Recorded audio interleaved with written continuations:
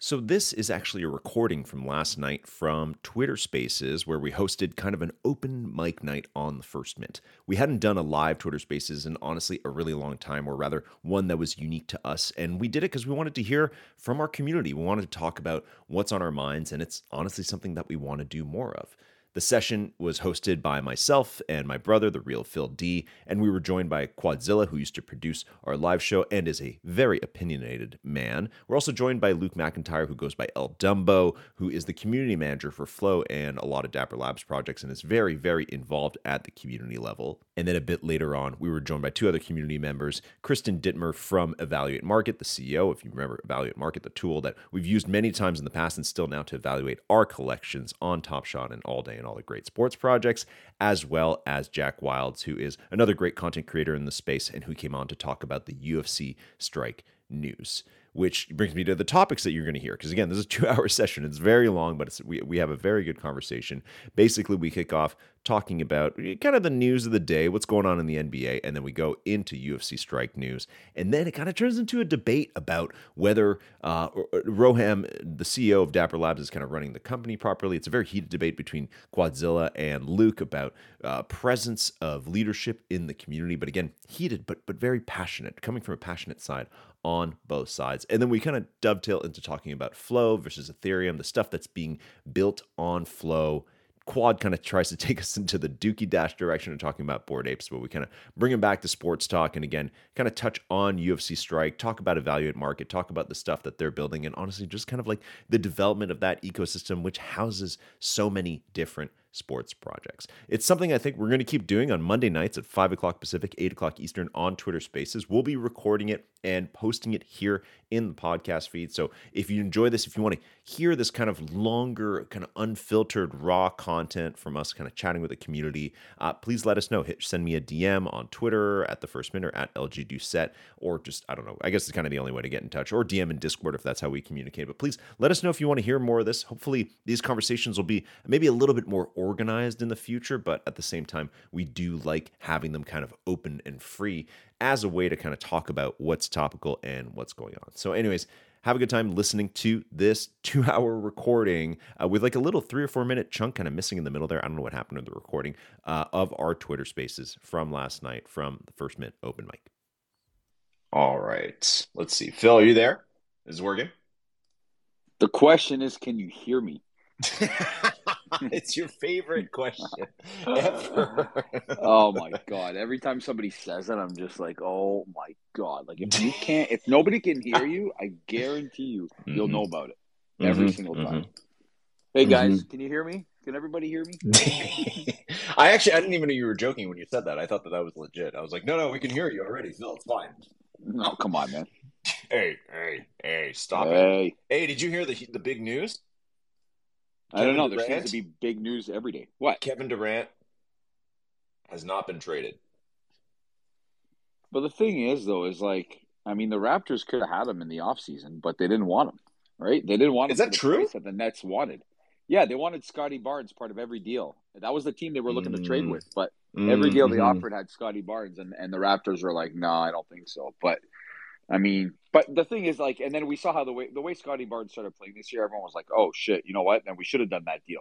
But players like KD and Kyrie, you just can't trust them. They're not going to stay with your team beyond 1 or 2 seasons or max, right?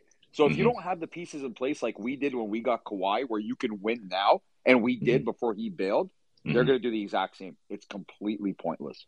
So I don't know, man. If I'm the Raptors, I'm cleaning house before Thursday. Like completely tearing it down?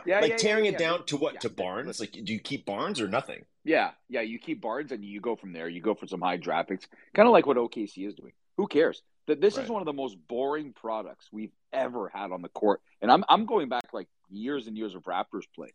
Like, you remember David Stoudemire days when the franchise first started? That was exciting. We only won 5 games a year, but every game was exciting. The franchise was exciting. This version of the Raptors is one of the most boring ever. I don't even care to watch most of the games. I'll tune in when I see it's close. Otherwise, I'm just so bored by this group. There's no one that excites me on the roster. You know what I mean? I don't know, man. That's just how it is. Absolutely. What else is going on? What's going on with the? Somebody said it was Chandler that sent it to me. What's going on with CryptoPunks? Big sale? CryptoPunks. I haven't checked. Did something happen? I don't know. I think one sold for 1.4 million, and it had sold for like Oh the guy yeah, bought looks it like for a green 14,000 zombie or is something like sold that. for 1.4 million. Dude, how is that still a thing? That's the question. I can't What? believe that. Does that mean we're back, or is it just a random community just buying shit left and right for no reason I don't of the know who same the stuff? buyer is. This is 2 hours ago. Let's go take a look at the owner. Oh, this is I think this looks like it was a punk that may have belonged to Kevin Rose. Did you catch that like 2 weeks ago? And Kevin Rose got like all his stuff stolen. Oh, I think this is related to that. Um, yeah, Kevin Rose, who runs like Proof and Moonbirds and all that stuff. He, oh, it was sold from his vault. Oh boy. so it's a stolen one? Is that what Yeah, it is? he said he got, so basically he Wow. said he got hacked, but what actually happened is that he got phished. Like he clicked on the wrong link and had his wallet Oh, connected and damn. it just totally nuked all his stuff. But I saw last Wow. week that his wallet was still moving.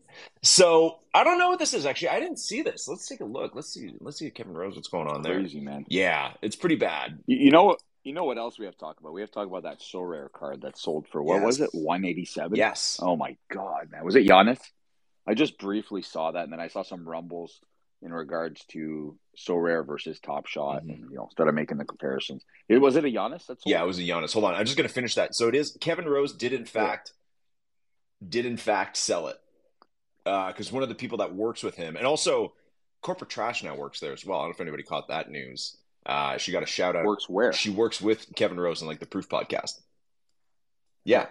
Okay. So she's working over there. She got a shout out on their pod the other day. She sent it over. It was great. And NFT Statistics that also works with them looks like tweeted that Kevin Rose did in fact sell that. That's kind of a strange thing. That's kind of a strange thing for like one of the people who's like one of the pillars of the space who has like a popular podcast in the space to actually go and sell his punk for 1.4 million. God, man, that's insane. That's crazy, Mm-hmm. man.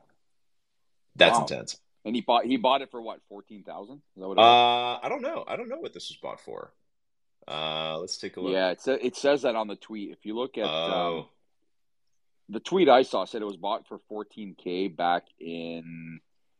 Hold on, maybe I can pin this. February Chandler sent. 2021 or something like that, Yeah, probably. Chandler Yeah. sent it to me. Hold on, let's pin it. How the hell do you pin? Pin forever. Mm-hmm. There we go.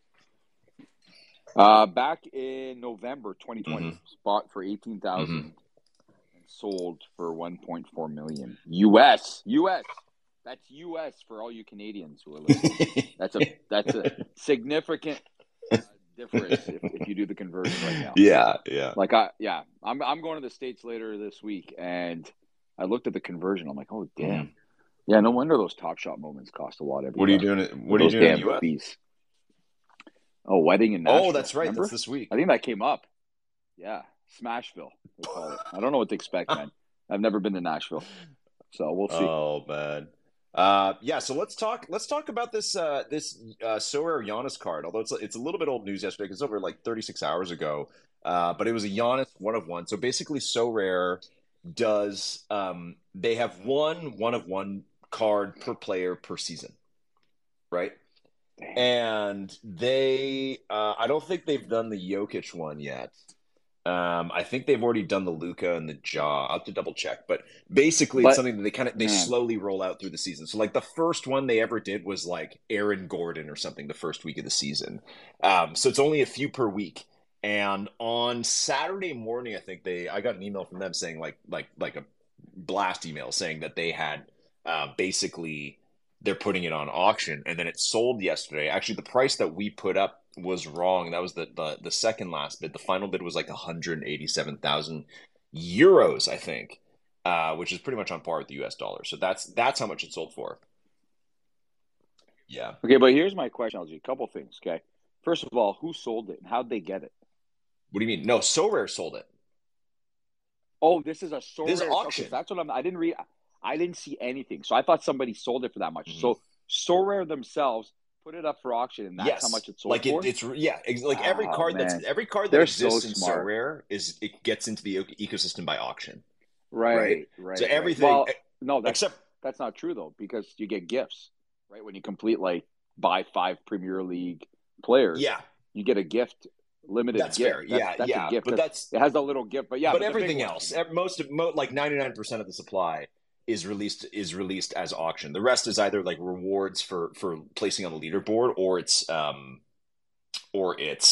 from auctions.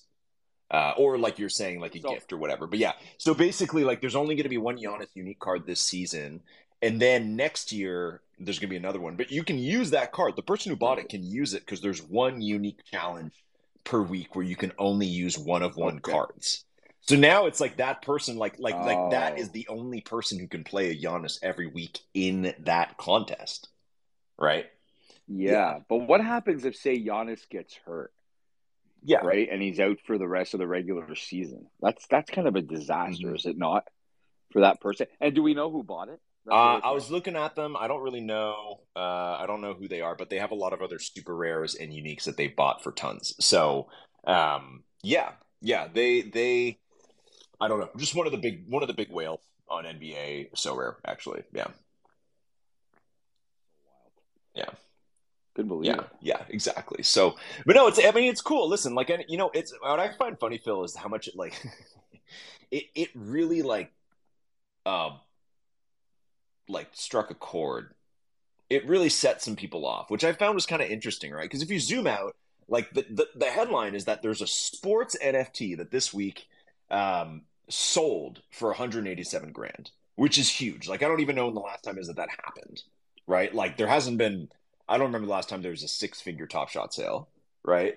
I don't know. Maybe there's. I don't know if there's been any six-figure all-day sales, right? And then outside of that, what else is there? Maybe there's a few so rare cards that have sold for that much recently, but that is like Yeah. that's huge news. And I just think it's just funny, like even in the comments under the first mid post, I know there are some people who like clearly aggravated, like people like AG are out there like tweeting like, well, just using it as a chance to take a shot at Top Shot, but I don't see it like even posting that. I'm like, I don't see that as like a this means that Top Shot sucks. You know what I mean? Like I No, don't no, see it as it's that. not the same at No, all. it's like this thing has utility. Like that person is gonna make money with that card. You know what I mean? Like for now and for years to come, because there's one unique challenge per week. 5 people win it. The the prizes is a super rare card, which can be worth like thousands and thousands of dollars. So that person can, has a really good chance of making that back pretty quickly. Like even this week, I'll give you an example. Like this week, let's take a look at the contests. Um, this week, there's a unique champion contest, right? In super rare. So it's the rarest one. That's the one you could enter this one into. There are 5 prizes, so the top 5 entries win, and there are 31 entries. So everybody who's in that basically has like a 1 in 6 chance, and if they have good cards, they have an even higher chance, right? So it's something that it's like no, that's like if you're playing at that level, like that makes sense. Like if you finish first, you're gonna win like a Jokic super rare that goes for like 15 grand. You know what I mean? Like it's something that actually makes sense to me. If money is no object for you in so rare, right? So Right. I think that makes sense. It's just like a little bit outside of Mm, our our pay grade, I guess, to do anything The like that. yeah. The only thing with so rare, I'll have to say, with the NBA and the structure of the NBA is that when it was really early, everyone had a shot at winning limited Hmm. cards. Okay. Even if you didn't want to spend money and buy limited, rare, super rare, all that, Hmm. you still had a Hmm. shot. Now the common contests are just everyone's got every player Hmm. now. Do you know what I Hmm. mean? It's no it almost you've got almost every player, so it's really becoming like I haven't finished anywhere close to winning a limited card, even if it's tier 5 in Hmm. forever. You know what I mean? I wish they would still open up like a non-salary capped contest every week. Hmm. That's the last time I won. I won like a blue card. Are those rare or super rare? You want a super rare I don't know. card? Yeah, Oh. it was a nobody. It was. I finished third, and the top three got a super rare tier Hmm. 5. So it was like a nobody player, but I was able to sell it for like 200 US or Hmm. whatever. You know what I Hmm. mean? Like that's great. But what I mean is that now I find it like even if I put in a great lineup, I'm not winning anything. I keep winning more common tier ones, and I don't need more common tier ones. Yeah. That's all I keep winning. You already have them all. You know what I mean? Like, I have them all or close to it, and it doesn't matter because I can't play them anyways. Most of them go to my training every week because I can't fit them in anywhere. They're all too high, right? Unless I grab one guy. I mean, but that's where it turns into a fantasy contest now. But that's exactly it's a pick right? for players. You know what I mean? Like, that's basically what it is. It's like you got to do your homework, and you got to just hope that it's like, out of the top guys, out of the top 10, 20 players, like you got to hope that they're setting the right one in your lineup, in your common lineup. And I'll say that actually the other lineups across the board are probably the same. Like, the people that are winning are probably people that have invested in all those different players. I only have one top tier player that I bought in So Rare on the limited side, and it's Jason Tatum. He was honestly, it's because he was affordable as somebody who can go out and put up, like, you know, on any given week or any given night, put up like a 50-point game out of the people in that tier, which is basically what you need to like win in So Rare. Like, you need to pick players who they can have like really big games that week. He's the only one that I could afford. He was like $175, whereas like everybody else, like the Embiids, the Lucas, all those guys were way. I guess all the other MVP candidates were way beyond that. They were like $400 or $500. So I didn't want to break the bank. But I will say, it has gotten harder, definitely. But that's what it is, right?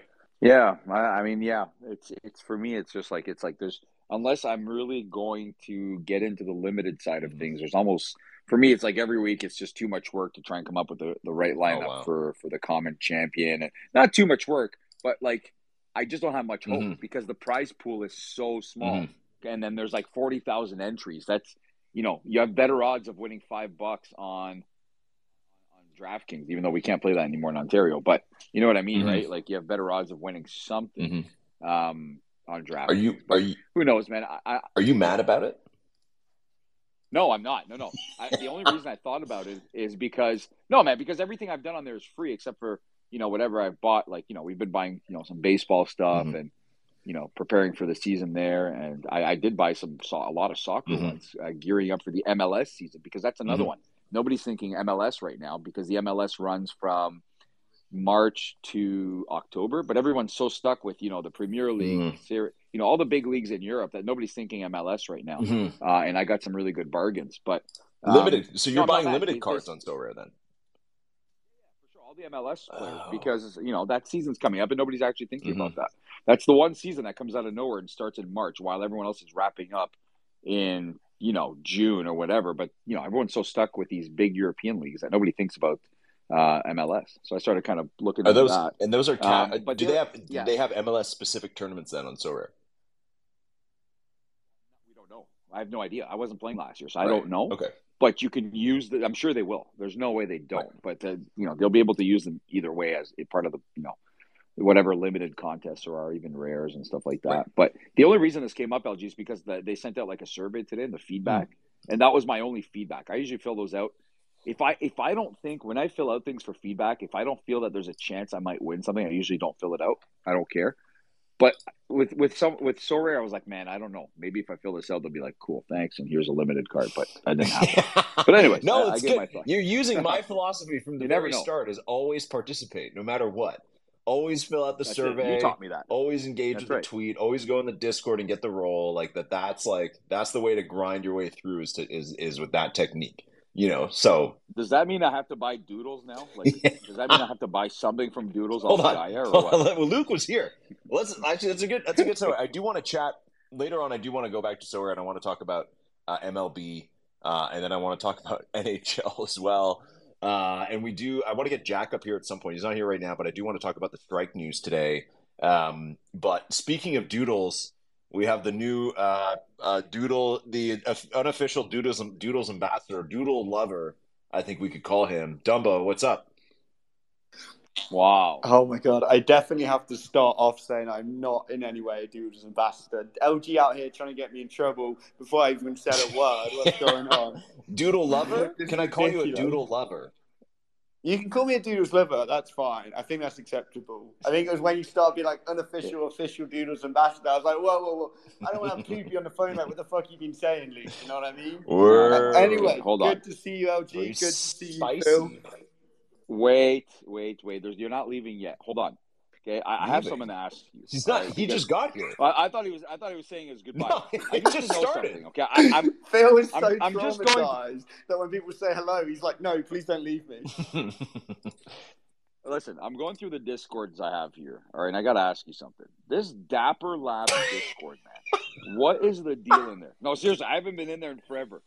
Is there anything going on in this Discord? And what should we be doing in there? I don't know, man. This is from a long time ago. I remember when it came out, the usual people flocked there. And the joke with Luke was always that every time a Dapper product has a new Discord, they would unveil their staff or their mods or whoever's running the Discord. And LG actually put a tweet out for this. And Luke was always one of them. No matter, remember that, LG? What was that tweet? That was one of the greatest tweets of all time. The one where you had the guy with the face. What? The face? The unmasking. Oh, that's right. Yeah, you're right. Yeah. There was a good 8-month stretch where any new Discord that was created, you go in and you'd be like, "This is an exciting new Flow project," and you'd show up, and every pinned message in the Discord was from Luke. Every single one. Luke, what do you have to say for yourself? I mean, yeah, it's pretty fucking accurate. I don't tell you. I'm not saying like I don't agree. I mean, I want to break guys. I'm not disagreeing. Here's our new team. I'd like to introduce you to the Flunks team. Here's Dumbo. No, not Flunks. I don't think it was Flunks, but drivers, Pigos.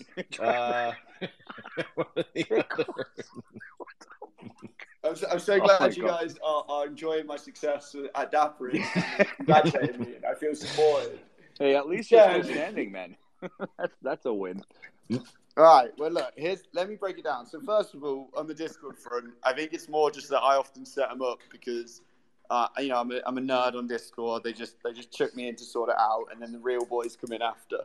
And then on the Dapper Discord side, so that is actually like one of our most active Discords, but it's probably in channels that you're not in, Phil, to be honest with you.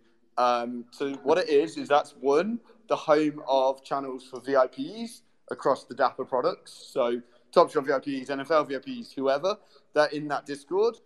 And that's based on the VIP program, which has like a criteria for entry based on spend or invite or holdings of a certain amount. You can like check out the help center articles on Dapper to find that. And then the second purpose, which we're going to be leaning into way more in the coming weeks and months, is as a home for developers and builders on Dapper. So if you're building, Moment Ranks Play or the Live Token Analytics tool or something new that we haven't seen yet, you will want to be in that Discord so you can, get access to the tools, the engineers, other builders, etc. So that's something that we're kind of working on recently. And you might have seen we launched these developer tools. So if you go to developers.nbatopshot.com, I think actually we haven't properly publicly announced that yet. I think the Top Shot will probably tweet about that this week. But you get access to how to read the API, how to read the data on chain, etc. So if you are a developer and you are building on Dapper Wallet, you can join the Dapper Discord, click a little emoji, get access to that developer section, and get priority sort of heads up and awareness of developer tools like that. Does that answer your question, Phil? Man, you know that line from Billy Madison after Billy gives that answer, and the guy is just like, "What you just said." Anyways, I'm just joking. I didn't know you were still talking to me, man. I was like, "Holy shit!" I got the first part of that. I thought you were explaining to the listeners what's coming up. Luke, and stuff. Hold on. Yes, I have something to say. I have something to say to Luke. I have something to say. They said, "Bring up." I have something to say. And Luke, I love you. Ooh. And that's not what I'm trying to, that's not what I have to say. You know that I love you. We've been partners in crime in the past. But what you said it kind of sounded like you read it out of an encyclopedia. Can you I'm trying to express something here. Luke, I think, Luke, are you getting kind of corporate? Jesus, what an insult out of nowhere. What? Look, lads, I came here and I was effing and blinding at you both. I don't know how you can now I was getting corporate on it. Mate, I could go harder if you want. I'm happy. I know you came in and dropped some. No, that's what I mean is that you came in and dropped a bunch of F-bombs, which was okay, this is the Luke we know and love. And we asked you a question about flow, and then you turned into a different person. It was like that scene in Old School. You asked me about flow. You asked me about the Dapper Disco. You can't even get your questions straight, lad. What is this? But what is going on in the Dapper Discord? We didn't even get that answer. All right, the What's going on TLDR. in there?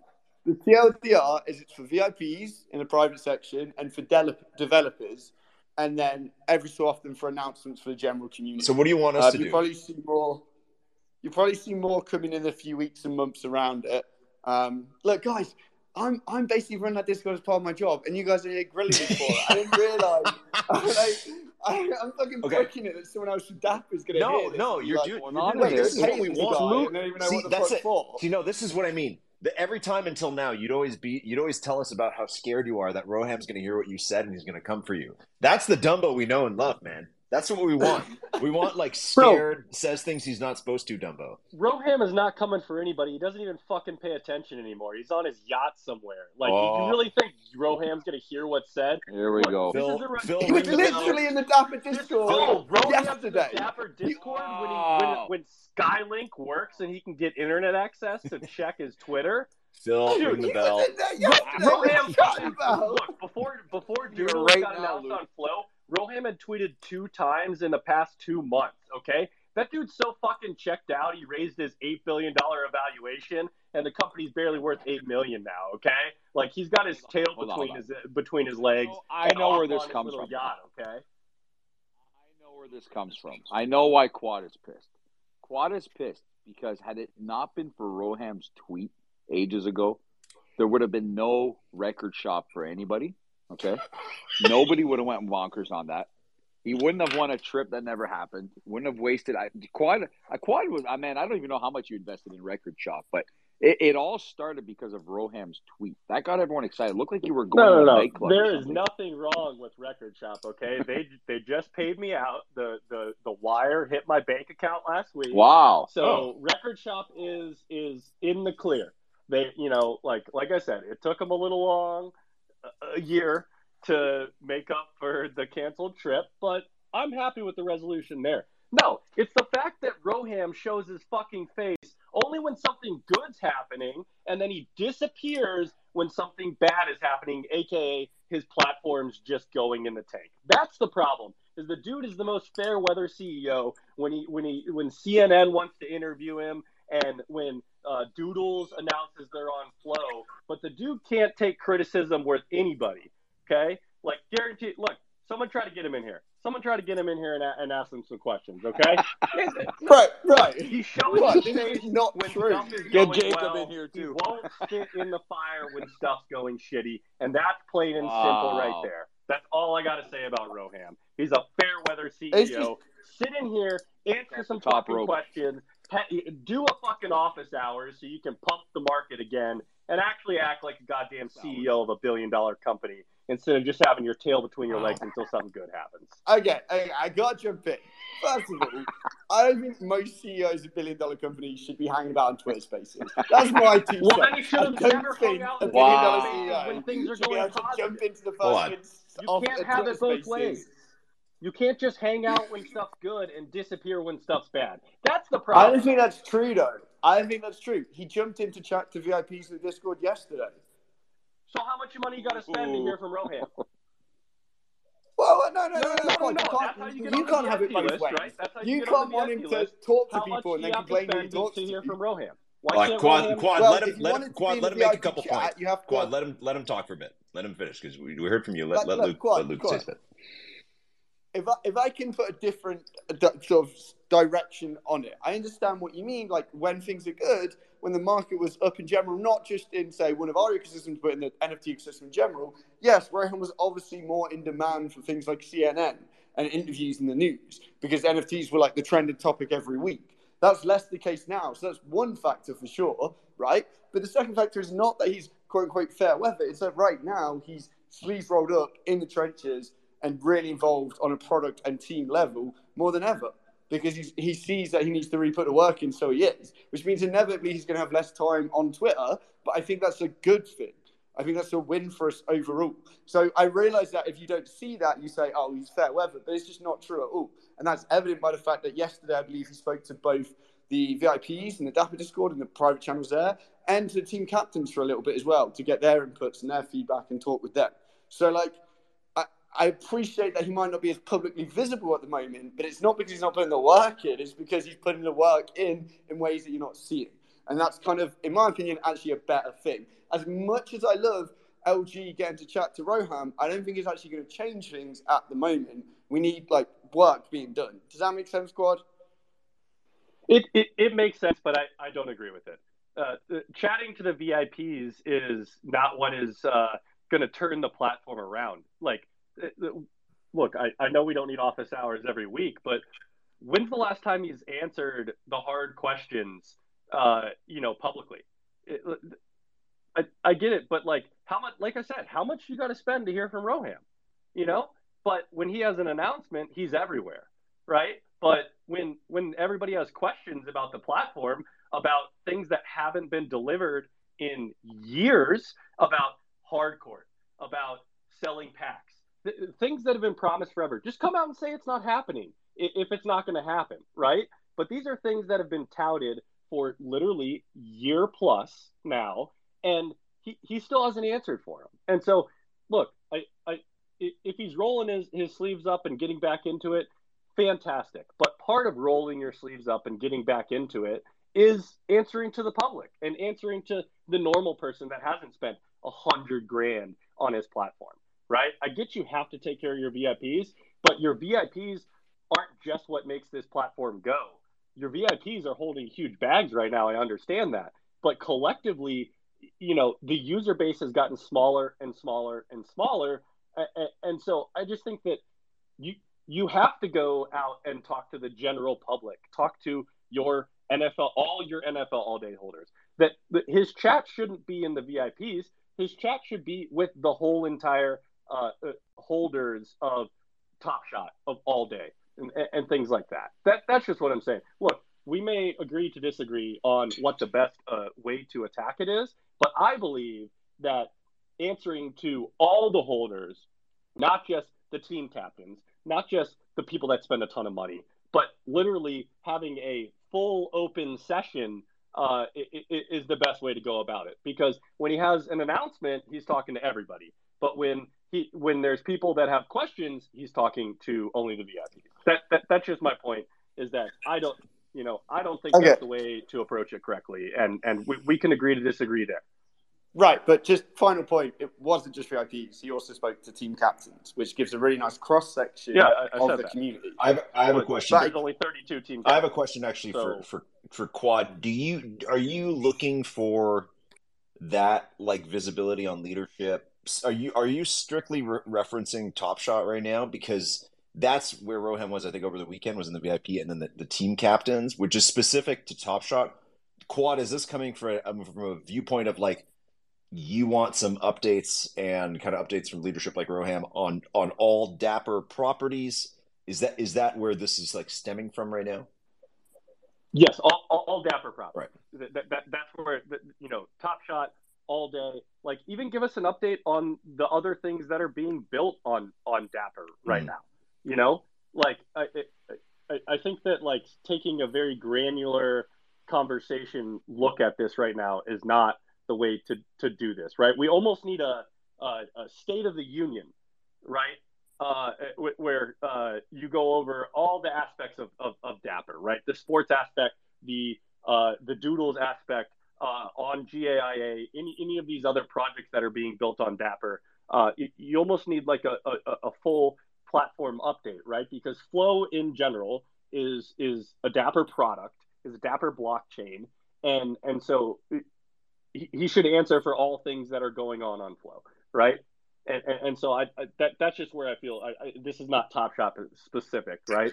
And I think that speaking to the team captains and things like that is too specific.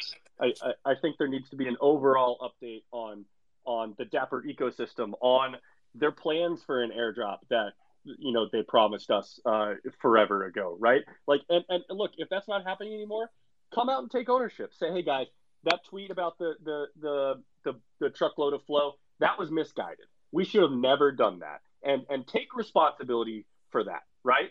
Like, I just want him to take responsibility, and if things aren't going to happen, come out and say it. And don't just do the silence thing, right? And hope everybody forgets about it. Say, hey, Hardcourt's not getting developed anymore. Or, hey, here's the update with Hardcourt, right?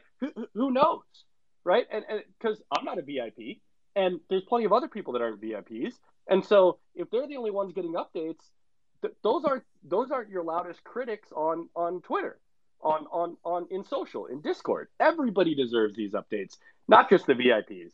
And I would like to see them take responsibility if things aren't going to happen, and say, hey, we were wrong to do this, or hey, this is still in the works, right?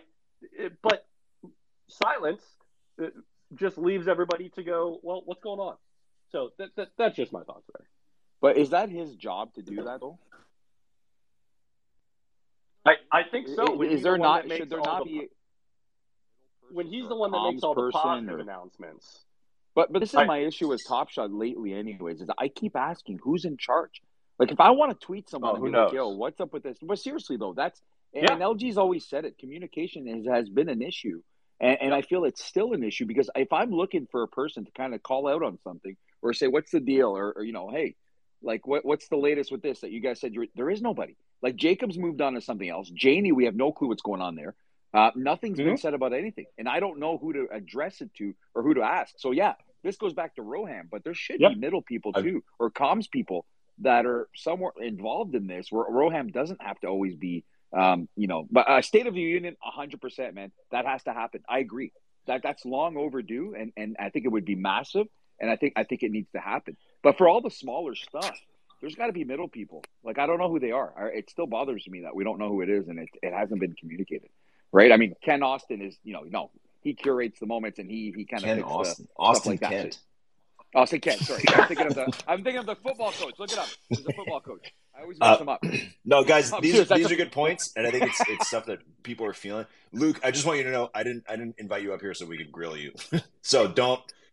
It happens. I know, but that's not. I told Luke just to come hang, and I didn't intend it's for these guys to literally sandwich you in this like wrestling, attack. But it's fine. This isn't an attack, but look. Let him talk. Hold on, let him talk. Let him talk. No, one person at a time, Quad. You can't talk, and then it goes to Phil. Quad's throwing haymakers. You can't stop.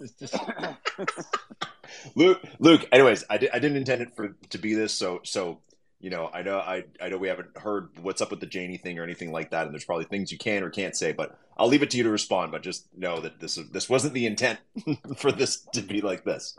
But it's good. I think it's healthy long term. I don't know if it's healthy for me long term. I mean, don't know how well my mental health is doing long term. Breakdown this year, who knows? Look, guys, first of all, being sandwiched by Phil and Quad is a lifelong dream of mine. Always down for that. Oh. Second of all, I don't really actually mind. Please be as direct and critical as you want to be of me here. Like, as long as we don't make it personal, and Quad didn't do that too much, I don't think. You definitely do it towards me. I'm not bothered, but I think, like, it's just as long as, we keep it friendly and civil, then I'm all down for these discussions. You all know that. We know it's all love. And anyone who's listening who isn't aware, like, all three of these guys, be it LG, Phil, and Quad, have all been super respectful to me in the past. So they can come in as hot as they want because I know they mean well. That being said, so there's a few different topics. I'm probably going to forget, so I'm not going to try and address them all. But the takeaway being a State of the Union about Dapper Labs in general is kind of the ask. And I think that's a really interesting point. I was definitely focusing more on the Top Shot side of things, so it's kind of my bad. And to one of your other points, that's because Roham is kind of really leading the Top Shot side at the moment. He's super involved there. But I can definitely, take it to the team and see if we can, that's not the sort of thing that we can get out tomorrow, even if they agree. Like, it will take time to sort of figure out how we want to say it and what we want to say. And I can't promise it, but I'll definitely take it to the team and see if we can find a way to do something like a State of the Union. I mean, that sounds so like serious and dramatic, but I think a general, here's an update of all things Dapper Labs, kind of makes sense.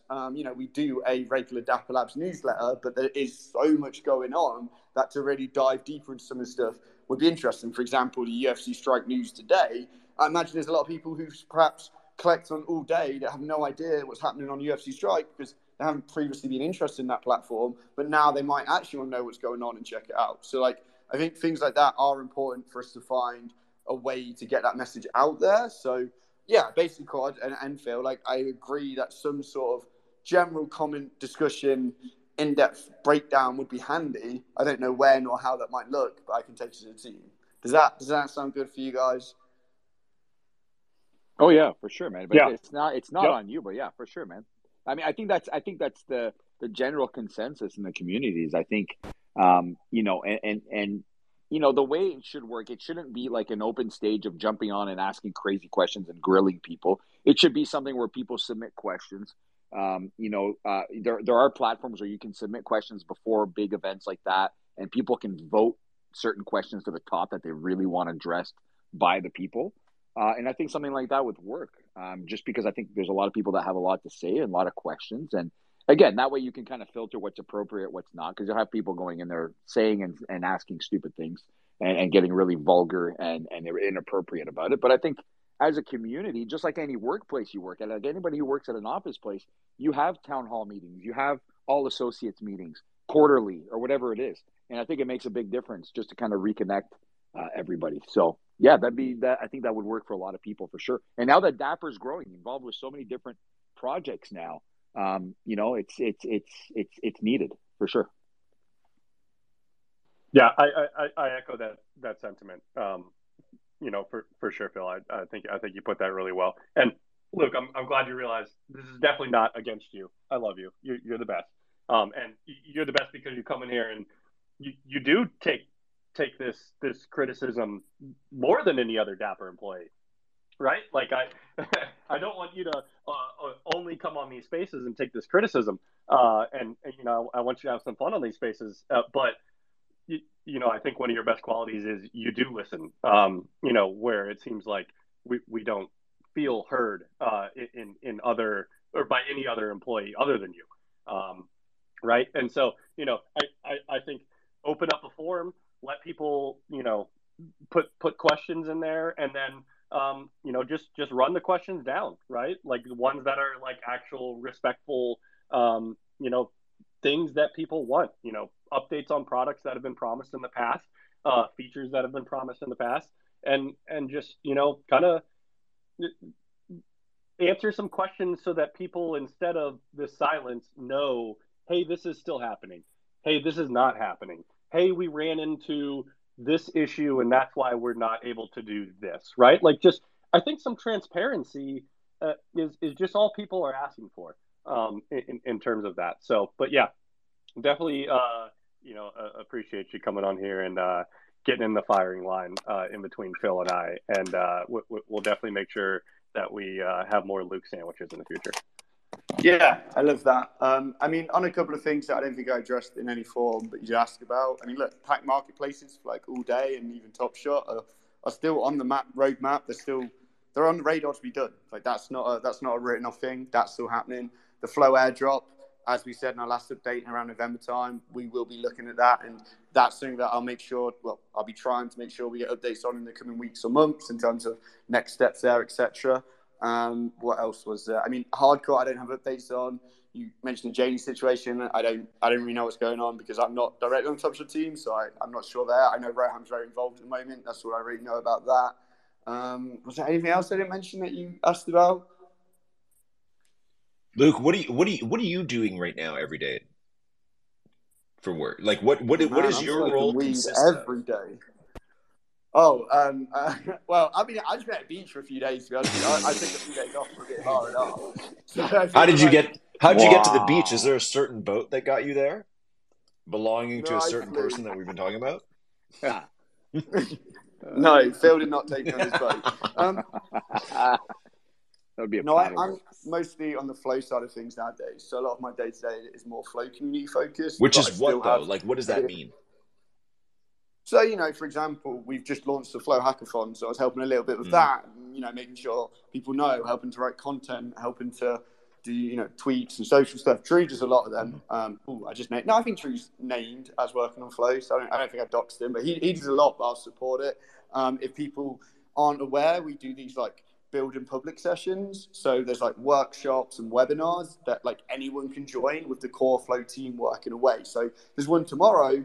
And it's basically the core team that work on like smart contract languages and developing sort of tools for smart contracts and all that stuff. Boy. And you can just join their meeting, basically. So if you're a developer, I mean, I imagine to most of us, it's like, I don't know, it's kind of nerdy. But if you're a developer who's building an ecosystem, it's like incredible experience. You can chat to the CTO. D himself is in these meetings. You can ask him questions about building on Flow. So I kind of help. I don't do those meetings, but I help set them up and tell the community and stuff like that. So I kind of just support in all those different ways. And then I also do some cross-org stuff, as you kind of joked about earlier. When it comes to Discords, I tend to help set them up and run security on them, and just keep an eye on them and help make sure reps get settled in. When there's like maybe a big pack drop on one of the newer products, for example, La Liga has a drop coming up. Oh my God, I hope that's not alpha.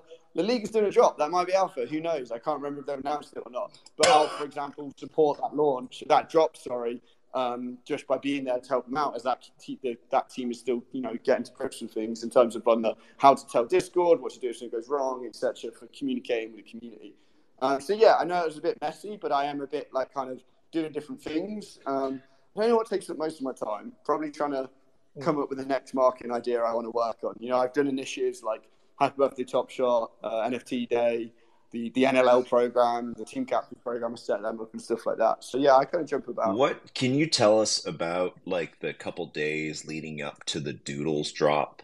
I'm assuming it was like all hands on deck, probably a little stressful for you guys. What was like? Give us a little behind the scenes for that, because obviously it's a big day. That was a big day for Flow, right? To get one of the big projects from the east side to migrate to Flow, right? Trying to get in there with the.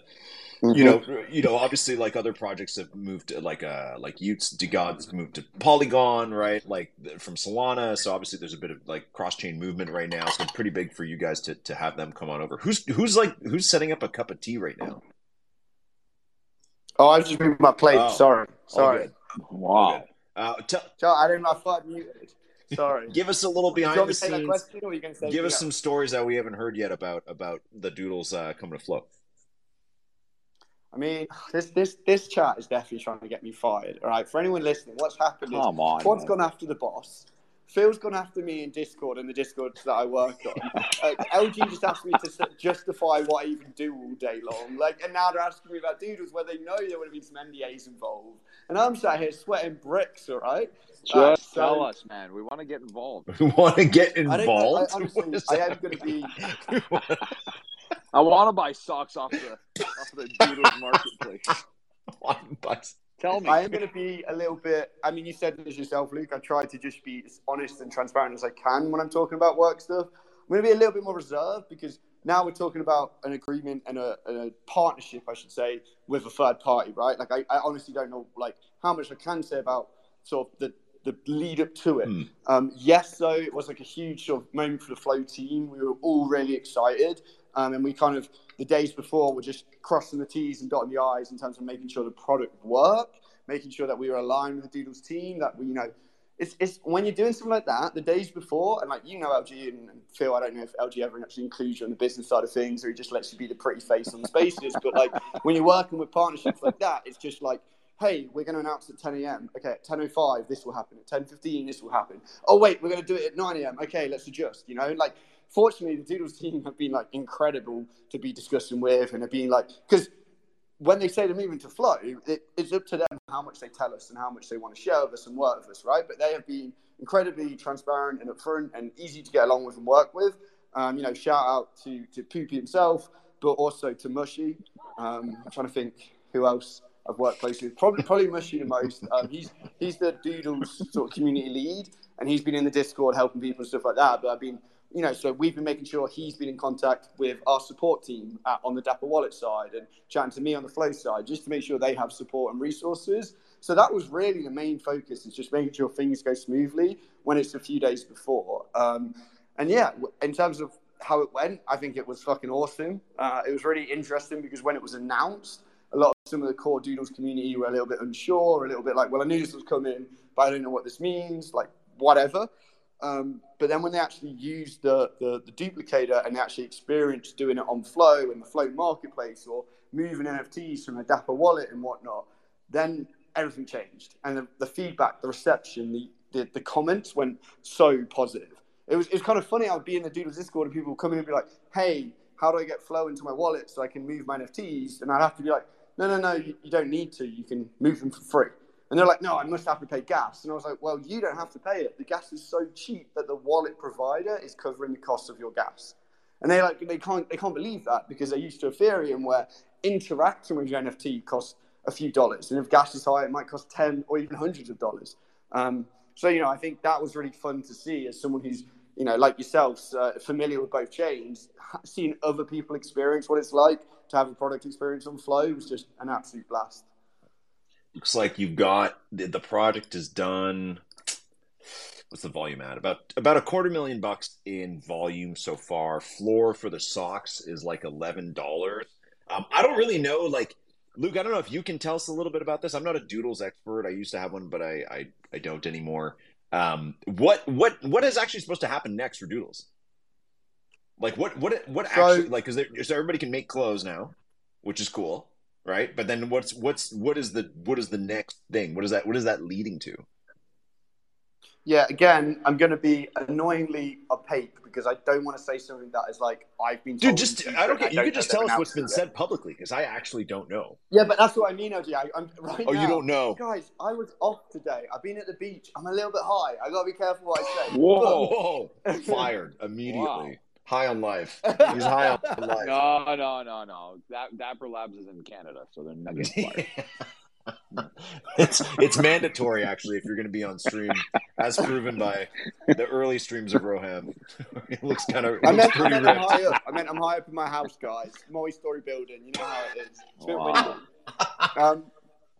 Look, so what the idea is that these wearables will be usable in the future. With like I don't know exactly what it is, like an app with a Doodles avatar or something like that, and there'll be a whole Doodles 2.0 experience that is kind of built on the top of this. So this is only like the first stage, and these wearables will be useful in the future. But not only that, the Doodles team have said that the duplicator, which is the NFT you used on your Doodles to create these other NFTs on Flow, the clothing items, that duplicator will continue to have utility. Even if you've already used it to make these clothes, it might have some other uses or functions in the future that haven't been revealed yet. So both the duplicator will have future utility, and the clothes themselves, the wearables themselves, you'll be able to, put them on and off of a Doodle in the future. That's kind of the idea. I don't even mean Doodle, some sort of avatar of some kind in the future. Mm-hmm. I guess in product or release or like an upgrade to what they're doing at the moment. But that is me kind of conjecture, sort of spitballing it. I don't know how much they've said about what's come in, but it's been very clear, in my opinion, that this is just the start of what they want to do, especially around the duplicator, because they used a phrase that was like perpetual utility, which is just kind of exciting to hear, So wait and see, basically. Just waiting to see what's next. Well, it's more like you can already do stuff right now with it, but hey, that's not it. More's coming. So, like, it's already fun, but it will get better. I just got a message here that says, ask Luke about goated goats. Are you going to ask me about it, or are you just reading the messages? I'm just reading a fact. Great host. He's been doing this for 2 fucking years, people. This is it. This is our hero. I like you're trying to roast me before you have to answer a really painful question. They own the record for a number of pings in a Discord in the span of like 2 hours or whatever it was, or a day. Sorry, it's like 5,000 pings in one day or whatever the hell it was. There's not much to say about. No, there's not much to say. I mean, I guess I don't really have a question there. It's from Raptor News, just wants us to stir shit up. I guess Luke, from like maybe a last question for you, because I don't want to keep you. Clearly, you are flying high. I don't know what to say, but I guess like Flow's whole value prop is come here, it's safe. It's gonna be really hard for your stuff to get hacked or phished or whatever, right? Like that's one of the big value props. But obviously, something that is hard to prevent is, that longevity of products, right? Of projects, right? Where it's going to be hard to vet every single founder who's coming on the chain and be sure that they're actually going to like fulfill what they're planning to do. Or something like Goated Goats happen, which, what is it? The founder's gone now, or whatever it is. The project is dead. How do you, as like the community manager for kind of the ecosystem, how do you go ahead and manage that? Like, how do you take steps to kind of prevent that in the future, or do you, or how does that work?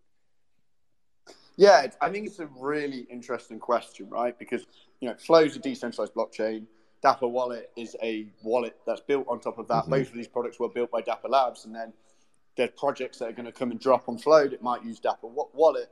How much is Dapper Labs supposed to police that? Especially if they say don't use Dapper Wallet, they just happen to build on Flow, which is a decentralized blockchain. Like, where do you draw the lines? Now, obviously, if I was aware that a project was planning to, not deliver goals or not be around for as long as they're implying, whatever, I think then it would be reasonable to be like, hey, you're not allowed to use the wallet. But you can't know that.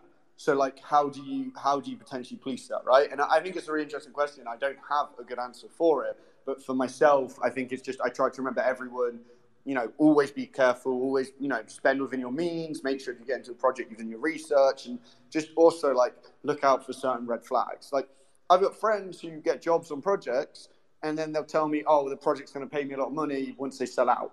That's a red flag. Like, if you know the people working on the project or the people that have been employed to work on a project aren't getting paid until sellout, then in my opinion, don't touch that project, because they're relying on sellout to actually pay people is just not a good setup, right? So little things like that I think people sometimes don't take the time to look into are one way to kind of be aware. But you just can't stop all of them.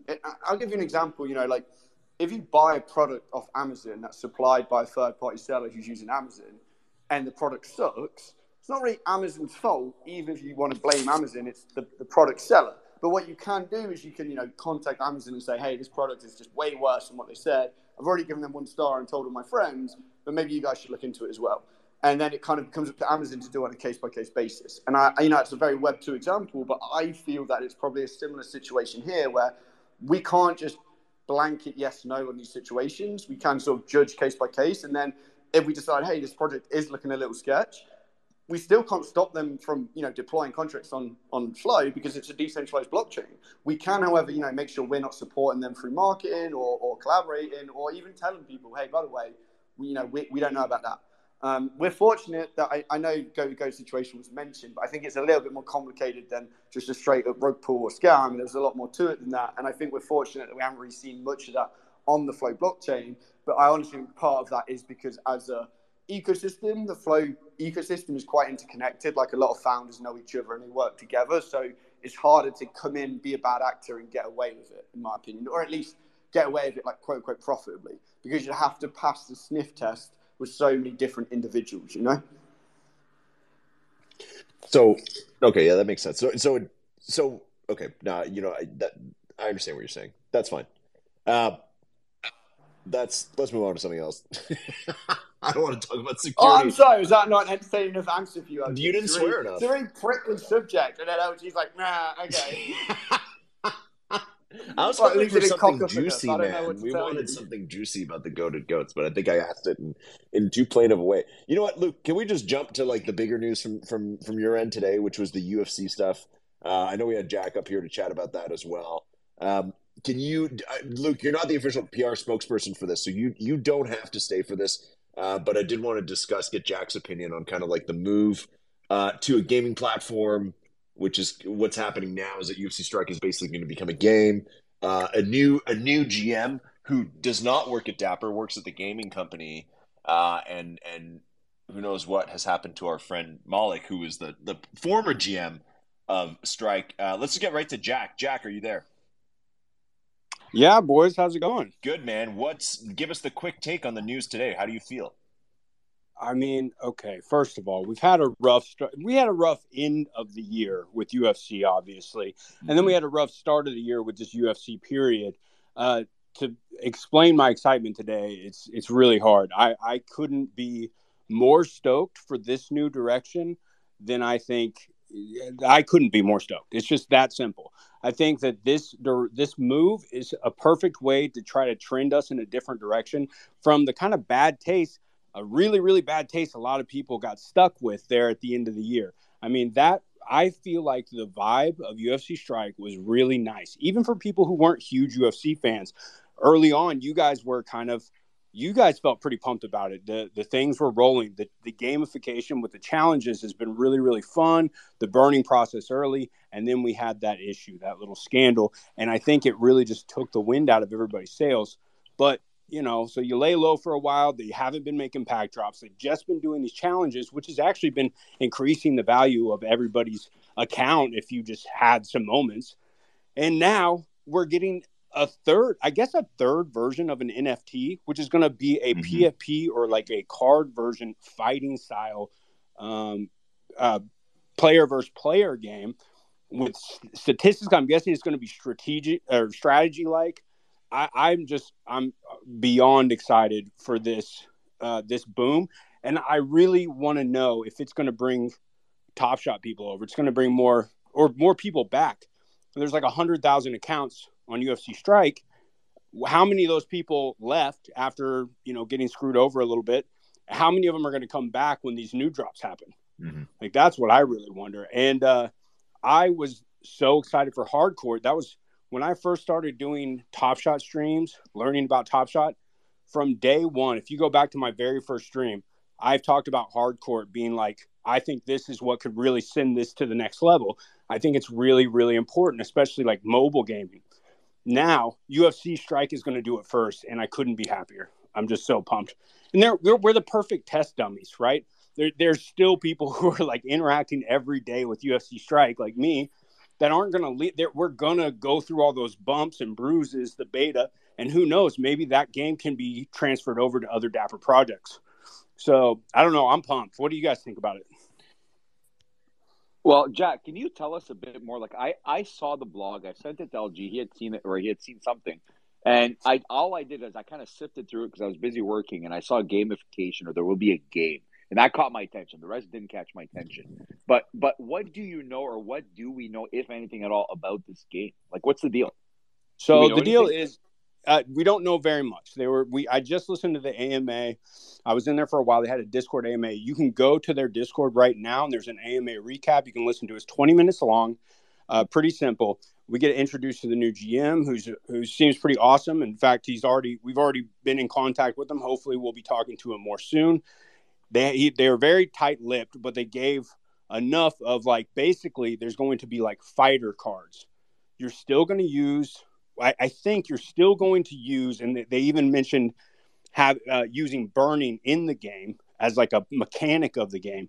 So you'll still have your regular video style moments, or the moments that we have now, but yet we'll have another version. It'll be statistics based, from what it sounds like, and you'll do player to player versus player, like a PvP style strategy game. So other than that, we know that they're going to have the soft launch unlocked for certain people in Q2, and they're going to do a certain type of gaming rollout, which I haven't really heard of before, but it's basically like rolls and waves. So they'll do an alpha, then they'll do like a beta launch, then they'll like pull it back it sounded like they're going to pull it away for a little bit and then release it to some more people and then pull it off again.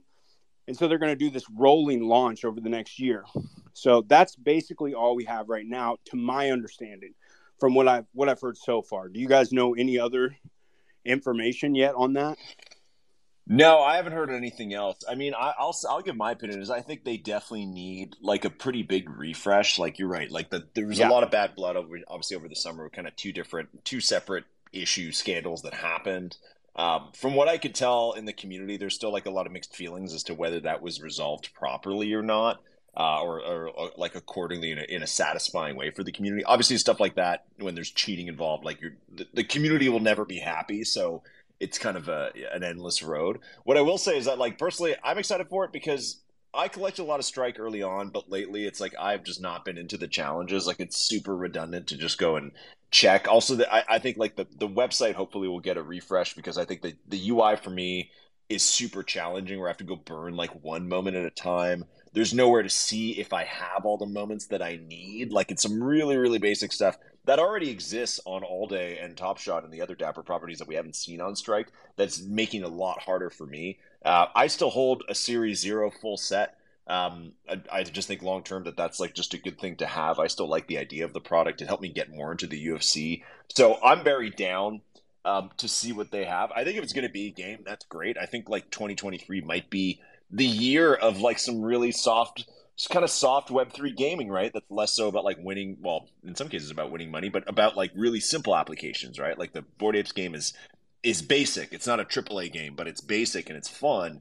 And hopefully we can see some other rollouts of that. I will say, and I know Luke is still here, so he may get mad when I say this. I will say that I think it, to me, or at least maybe other people this will resonate with other people. It feels like a lot of Dapper Sports launches in the last year or two have felt a little rushed, where things don't necessarily work. Marketplaces, aren't perfect when they launch. Queues don't work, all that kind of stuff. So if I'm hearing that a game is being developed, that makes me really optimistic, but I am cautiously optimistic as to whether it will work properly when it starts. Right, like that's one of the things that's been that's something that, like, almost nobody's mentioned about the Bored Apes game, about Dookie Dash, is that it's like, dude, that thing just fucking works. Like, as soon as they turned it on, it worked. They did maintenance for 2 hours once, and it was mainly to change some of the features. It wasn't to update it. So I think if you're going to launch that kind of stuff and get people excited about it, I think it just has to work. Obviously, the wording in that blog, and even I listened to that AMA as well today, is very obviously is kind of echoing that sentiment, saying like it's going to be very beta. So anyways, I just want something that's fun, something that works. I think that definitely could bring people back to the platform. The other thing I'll say as well about UFC, the UFC's gone through a weird year. You know what I mean? From even when I started kind of paying more attention, it's like you had all these champions who got dethroned this year, right? And Ngannou's not even in the UFC. Like, it's been a weird time where the UFC is kind of like starless right now, right? You had the last Paddy Pimblett fight where they like clearly like made him win. You've got kind of like some twisted stuff happening, so they don't have like a star, and probably struggling to draw eyeballs. Like they are so desperate for a star that they had to go and sign Hasbullah, like the dude who dropped an NFT. They had to go sign him as like a PR stunt just because like no one's paying attention anymore, right? So, yeah. That's 100%. The guard is changing in the UFC, and this happens every, I don't know, 5 years, 6 years. Yeah. It is how it is. We're losing a lot of stars, but they've done a couple big things to bring it back. One, John Jones is coming back. That's going to be huge. If you don't think that's going to make a big UFC strike splash, the moment they drop a John Jones moment, I assume that will get some more heads through, in the space. They also. We have we have 2 really cool rematches coming up, and I don't know. I think we've got the pound for pound best fighter belt on the line this weekend. It's really, they've had kind of a crazy exciting announcement list right after that stuff happened with Dana, and right after a year full of kind of the end of it was kind of rough, especially like that draw between Jan and like that, and then they had to announce a impromptu fight the way we got. Then Glover retires. You're right. It's been a super crazy year in UFC altogether. I think though we're set for a really good year. It's where we're going to be making new stars, right? And where hopefully those moments, like where right now you can get in while they're cheap. And hopefully, as those new stars grow, that's what I love about the UFC. You can find those moments right now, and you don't have to be going to get the McGregors and stuff like that because they're on their way out. But you could still do that because they're even bringing McGregor back versus Chandler on the Tough series, which could be a big boost to the UFC. So I think the game, though, that's the biggest thing. As long as it's fun. Do I think it's going to be great out the gate? No, I kind of think it'll be bad. I kind of don't like. I don't want to like. I'm just. That's why I say I think we're the perfect test group because the guys who are like hardcore in the UFC strike, we're still here through all of it, and I think they know like we could kind of we could use them as a test. Like we can go through this, but do I have faith in the team?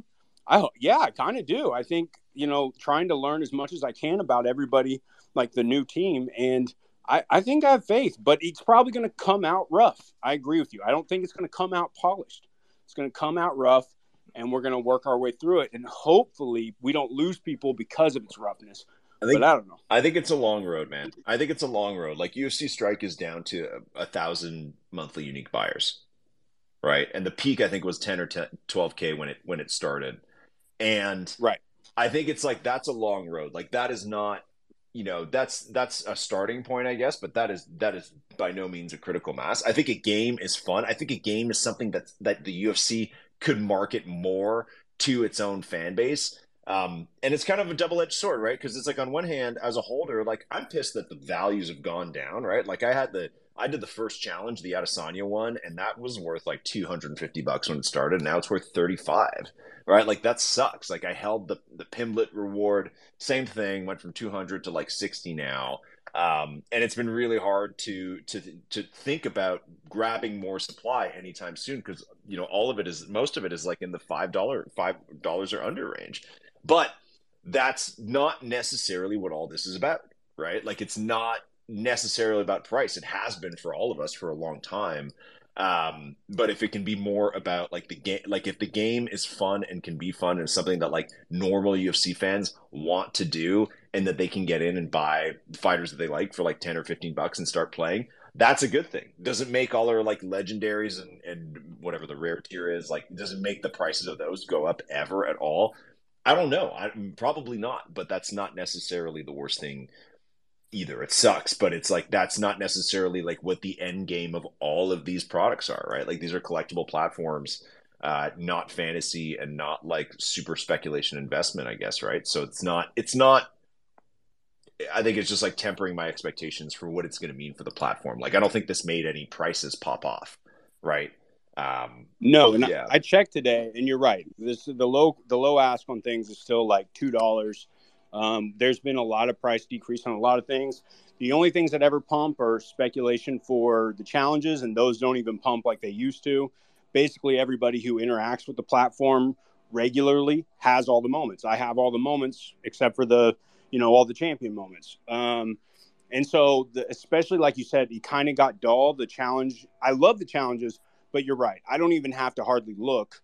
I just know I have the moments, so we're good, and I just move forward my day. But yeah, you're right. I don't want it to always be about the speculation and the price. I don't think it should be. I think you should interact with products that you like because you like them. I think it's nice to have that aspect, and it's nice to have a collectible that you're like, oh, this one's worth something that's really cool. And if I want to move out of it, I get a little bit of my money back. But I would rather have a product that's just good, fun, and attracts people that way than just everybody waiting till they can sell. Like that doesn't seem like that fun to me. Then just play the stock market. Then just buy regular crypto.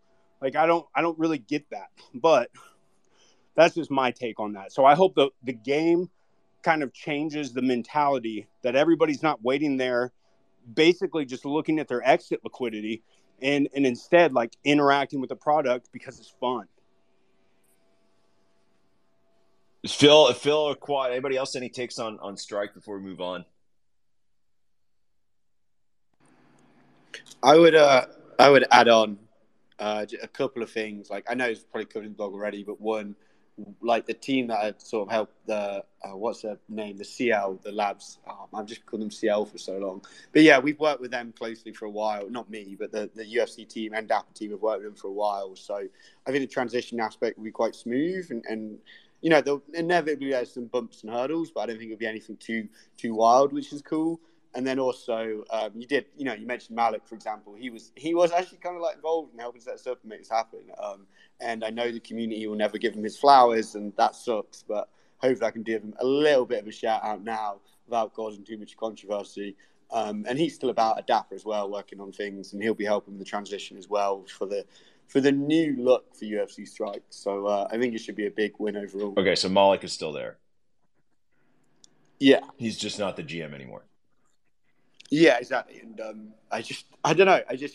Let me be honest with you for a second, Luke, pretend there's no one else listening right now. He got like tore apart by the community. Yes. And he's probably one of the hardest working, smartest colleagues I know. He's a great fucking guy. And, it sucks. But I really hope that people see this and they can realize, Malik's influence here to, like you say, give this fresh start and to, do something that's hard to do and say, hey, let's pivot, let's try this. And, I just hope some people can keep that in mind. The people that called him out so aggressively can perhaps realize that, like, Malik came through in a big way, in my opinion. No, I even noticed today when I was listening to that AMA with the new guy that it's like there's one or two people who were just every couple minutes just copy pasting the same message that was like, "Where's Malik? Why did he lie? Why haven't we gotten the truth?" Like the same kind of like the government's lying to us like style message. So.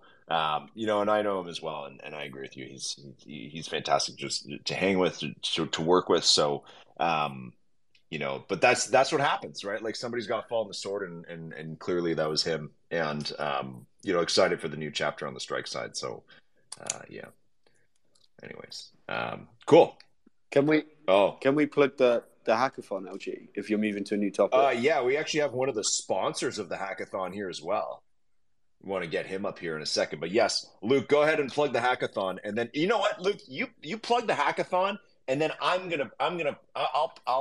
promote it in a way that I think makes sense. Not promote it, but like I will sell it in a way that I think makes sense. Cool. So I'll put in my own words. No faith in my ability to promote it. Look, the TLDR is Flow have announced the first ever Flow hackathon. It's open to anyone. It's the period to apply is over the next sort of week or two, and then the building will be the latter 2 weeks of this month, and it's got like $500,000 in prizes. There's some IRL events, but it's mostly virtual. There's going to be some judges and some speakers, and we've partnered with like Animoca Brands, CoinDesk, Circle, and this company you might have heard of called Google, to bring this hackathon to life. So like the Flow team are not messing about. They've brought all the guns out. And this also isn't our only hackathon we're doing this year. We're going to be doing a bunch more, but this is our first one, and we're really excited. And kind of the main thing the Flow team is wanting to do here is bring innovative experiences on chain that can help appeal and work for the mainstream, which I think every one of us should kind of be able to get excited about, because bringing more people to Flow is also bringing more collectors to whatever platform you collect on inevitably, right? If 1 million people start building on Flow next month, that's a huge number in this downturn, but if 1 million people start building on Flow, a lot of them are also going to start checking out products like NBA Top Shot, UFC Strike, NFL All Day, whatever. So I think it's really exciting because of what it can do for the ecosystem. There's like different categories as well. So I'll pass it to you in a sec, LG. But there's general hackathon stuff, which is like best overall DApp you've built, best mobile experience, whatever. Like some of the more nerdy stuff, if you want to call it that. But what gets really exciting is there's also best tool for the ecosystem, for extending the ecosystem. So if someone builds, maybe it's like a version of Live Token for the League of Golasses, or they build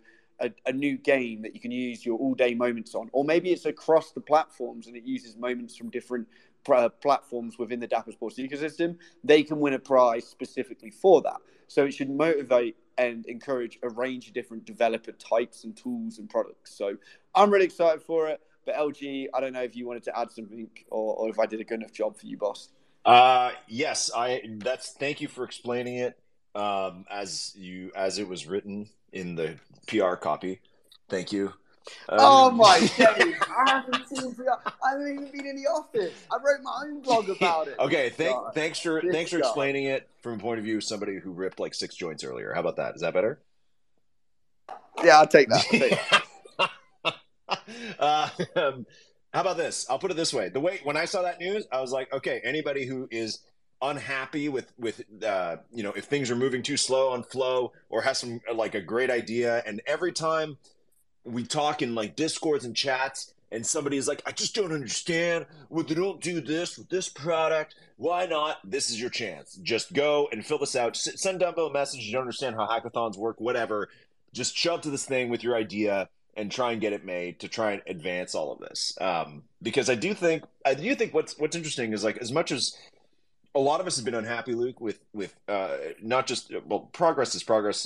Things are moving on Flow, and I do want to talk to Christian as well about the really awesome stuff that's being developed on Evaluate and across the ecosystem.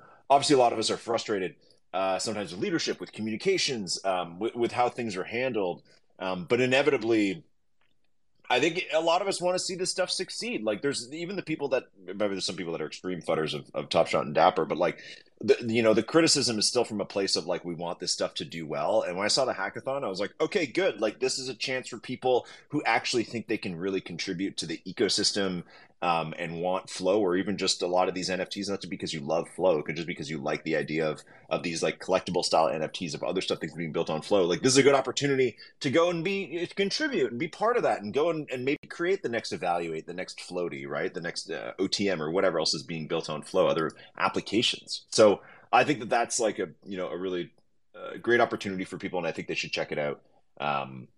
And yeah, so Luke, what do people do if they haven't, like, if people are not developers, what should they do? Just go and like submit an idea? Is that what they're supposed to do? Yeah, I mean, you can go into the Flow Discord. That's discord.gg/flow. Look at me. Perfect shill right there. You can DM me for a link as well. But you can join the Flow Discord. There's a dedicated channel for, well, a few channels for the hackathon. One of them is like meet a team, like introduce yourself and meet your team. And you can go in and be like, look, I'm not a developer. I've been collecting this space for this long. I've got a bunch of ideas, and I think I can provide a bunch of help on like how you would market, get a product to market, what would make sense for collectors, etc. Because there's going to be developers who see that prize pool money, they know how to build a tool, but they have no idea what tool to build, right? Because, you know, we're working with these big partners like Google, for example, as I mentioned, who, if they tell developers in their network, they might not be familiar with, you know, Flowvitar, for example, and they might want to build a tool and they see Flowvitar and they need someone to come in and be like, this is the tool that Flowvitar needs. If you build it, you've got a good chance of winning one of these prizes, right? That sort of thing. So I would recommend that to start with. Another thing would be like asking a developer makes you know. If you're in the ecosystem, you'll be familiar with certain devs and be like, hey, you building anything? I'd love to work with you on something, etc. So there's probably the two main ways I'll do it. And then the third one, you're probably not going to like this, LG. I know Phil's not going to like it because he's lazy. Learn to build. Learn Cadence. It's super easy. Anyone can learn Cadence. It's the beauty of the language of Flow. You can go and do a course. You go to Emerald City DAO or you go to developers.flow.com and you can just learn some Cadence basics and you might actually be able to build that tool yourself. You've got a couple of weeks before the hackathon starts. If you've got something in mind, if you're super passionate, give it a go, you know? Wow. Christian, you guys evaluate you're sponsoring this happening. Is that true? Yes, that is true. And I don't want to get too far off topic. I think you invited me up here to pick on Luke some more. Yeah, this is actually this is round 2. So that's the real reason I'm here. But yeah, no, we're super excited to sponsor the hackathon. So yeah, we're one of the sponsors. We're also doing a bounty. So if anybody wants to build anything that involves transferring moments, bartering with moments, or even doing some type of like alchemy or almost challenge like mechanics where you switch it, you switch a couple of Flow NFTs for other ones.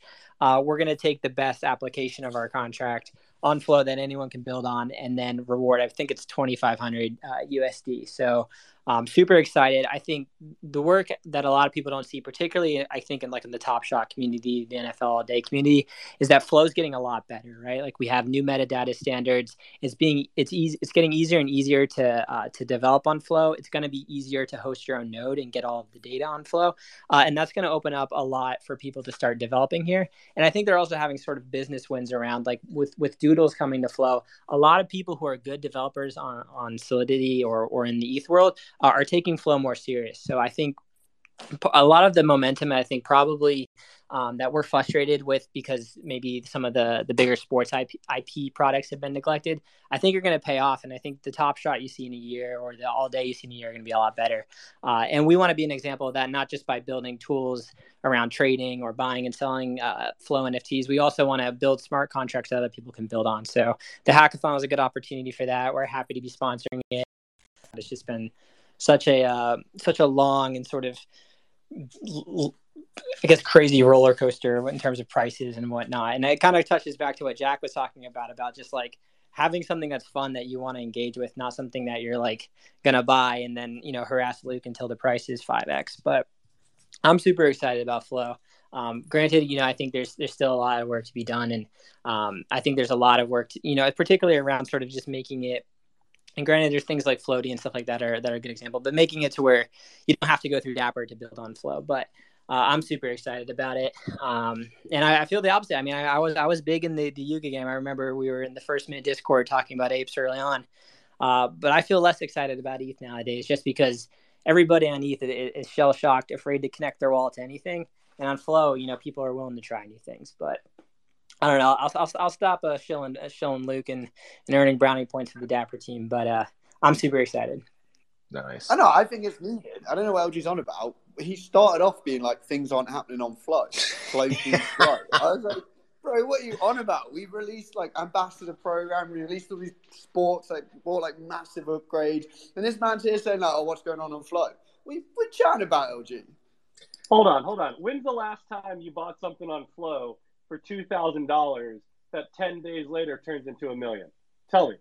Never. I bought some Never. holographic Doodles 2 socks for $600 that are sitting on 1,000. So the All dream's right, still alive. let me know when it's a million. You know what you got? Five more days left on that. We're working on it. Look, comparing ETH and Flow is just, you shouldn't start, right? They're two different blockchains with two completely different goals, right? I think we've realized now the Flow blockchain isn't the main goal is to make money, while the ETH blockchain, I would say the main goal is to make money, and that's why you see more speculation. That's why you see the volume of one trade on ETH equals the total volume of Doodles so far on Flow. So I think, look, I understand you guys are Flow maxis, and I'm not saying that Flow is terrible, but I'm just saying trying to compare Flow to ETH and saying you're not excited about ETH anymore because of Flow is just, I think, kind of silly and definitely showing bias to the chain that you work for a company that builds on. So well, that's all I'm saying. I totally understand that, but I mean, I bought into Bored Ape at 0.7 and rode it up until last January, right? So it's not to say that I'm not excited about ETH. I don't think that the ETH today is the ETH from January. I think that there's a lot of people. If Kevin Rose can get hacked and lose his Moonbirds like your PFP, I think a lot of people feel like nobody's safe, right? So you're right. I think you're right to say that they're different. There's nothing wrong with ETH. I still have my cryptodes. I still have things on ETH, but I don't think that it's, they're two different things, and I don't think that they're the blockchain for commercial applications. And right now, Flow is doing a good job of that. So I agree with you in some sense, but I don't think that, I think there's stuff to be said about sort of the safety element of Flow, and there's also stuff to be said about what ETH is. And I don't think ETH is the thing that, hundreds of millions of people are going to be using for collectibles in the future, for better or for worse. Yeah, also ETH roadmap literally has stuff on it, which like the ETH team is committed to building and working on over the coming years that Flow has already done and focused on and built. Which isn't to like throw shade at ETH, it's because they're trying to change them. It's already built and Flow built from the ground up to account for those things. So like to say they're two different blockchains and not try and do similar things kind of ignores exactly what the ETH team has said they want to do, Yeah, I just think that like using if Kevin Rose can get hacked, anybody can get hacked. Like there's a level of security that Kevin didn't go through. That he'll even admit to you now. He had a vault called a secure vault that he was selling things out of and had approvals out of to OpenSea. That's not how a vault works, right? So look, while maybe you might not get hacked on Flow, there's also ways to set up your wallets on ETH to be as safe as Flow. If you don't connect a wallet to anything, that wallet's safe. No one's hacking that wallet, right? So Kevin made a lot of mistakes security wise, and so I don't think security is necessarily what I would lead with on Flow. I think gas fees is what I would lead with. Like you said, gas fees are so low that the developer wallet provider is actually paying for your gas fees because it's so low, right? That's what I would lead with on Flow and things of that nature. The IP that Dapper Labs has is another thing I would lead with on Flow. But I just think that using a hack where someone used questionable security measures for their quote unquote secure vault, that should just be an example of that you should set up your security better, right? And I mean, I don't agree with that. I think we always victim blame in hacks. Like, and it's insane. Wow. Every time someone gets hacked, we're like, oh, they did something wrong. It's like, Thumbs down. Like, thumbs down. So if he had kept all his secure NFTs in a wallet that had no approvals, there's no hacking. Yeah, right. But Quad, that's so specific, man. That's not like no one's ever going to use the internet if it's that. If it's like no one's going to use it as a store of value on the internet if things can get just taken from you that easily, unless you have to jump through like 19 different hoops to make sure it's super secure. Like that's a byproduct of the current. But you don't. You don't have to jump through 19 different hoops. You just set up a wallet and don't connect it to anything. And can I chime in on that real quick? And I think you're right. Like it's certainly possible to follow good security practices on ETH. The problem is that a lot of people don't do that. If you go to any collection on Blur with significant volume, you're going to see assets that have been flagged as stolen. So I think like you're right. It's totally possible to be completely safe on Flow or on ETH, but a lot of times it requires a lot of sort of locking down assets you care about. And then if you're an app developer like us at Evaluate, who used to develop on both ETH and Flow, we noticed that people on ETH wouldn't connect their wallets to sites that they haven't heard about for the first time. Whereas on Flow, if you work with Dapper Wallet, you'll get that little bit of that trust. People are a little bit more likely to give your app a shot. So if we imagine a future with games and with all these different applications where you're supposed to take those assets you care about and connect them to new platforms and interact with them, it's hard to do if you're just vaulting everything and never touching it. And but I think you're right. There are people. I think ETH is a good platform to collect on. If you do it, you should have good security practices. You should use a hardware wallet. You shouldn't connect it to things if you're storing millions of dollars in value. But the reality is that people are going to do that, and people have, and it's not just Kevin Rose, right? Like there's been plenty of people who have lost millions of dollars, and I think it's to Dapper's credit that even when we had probably like 100 multi-million-dollar wallets on Dapper, we never heard those stories, right? And it wasn't because these people were going through all these hoops and writing down their seed phrases on metal plates and putting them in bank vaults and never connecting their Dapper wallet to anything. It's because the infrastructure allowed for people, granted with less custody, I think, to go and sort of interact and store that kind of value. So I think you're right. Like it's totally possible to be safe on ETH, but it's hard to build good platforms for that if you want people to interact on chain. Yeah, that's fair enough. I think it also depends on like you said, what are your goals here, right? Like, and what do you believe in? Is it self custody? And self custody is not for everybody. I'll 100% admit that. Not everybody has or even knows how to correctly do self custody. I think kind of highlighted by Kevin, right? He wasn't doing self custody the right way. You would expect someone like Kevin to know how to do self custody the right way. I didn't listen to his full breakdown of why he was doing it that way. If you're a decentralization maxi, if you're believe that you should own all your assets 100%, then Flow is probably not right for you. But if you're a newbie and don't really maybe care as much about, self custody of the assets in your wallet, then you have no problem going on Flow. I understand your view there. But I don't want to just push blame to all the people that get hacked. I came close to clicking a bad link even myself, but I would have clicked that link with a burner wallet, right? That probably if anything, my 0.2 ETH at most would have gotten taken, right? So I definitely think that. Look, there are way more road bumps in the Ethereum and the Ethereum wallet, but it just also depends on what your goals in this space are. Are you here to strictly make money? Are you here because you believe in decentralization of assets and decentralization of having control of your money as opposed to a bank that you can't go withdraw more than $9,999 without filling out some forms. And if you want to withdraw even more, you have to let them know in advance so they can somehow get your cash to find your money. I think there's all these different, aspects of both chains that have its positives and negatives.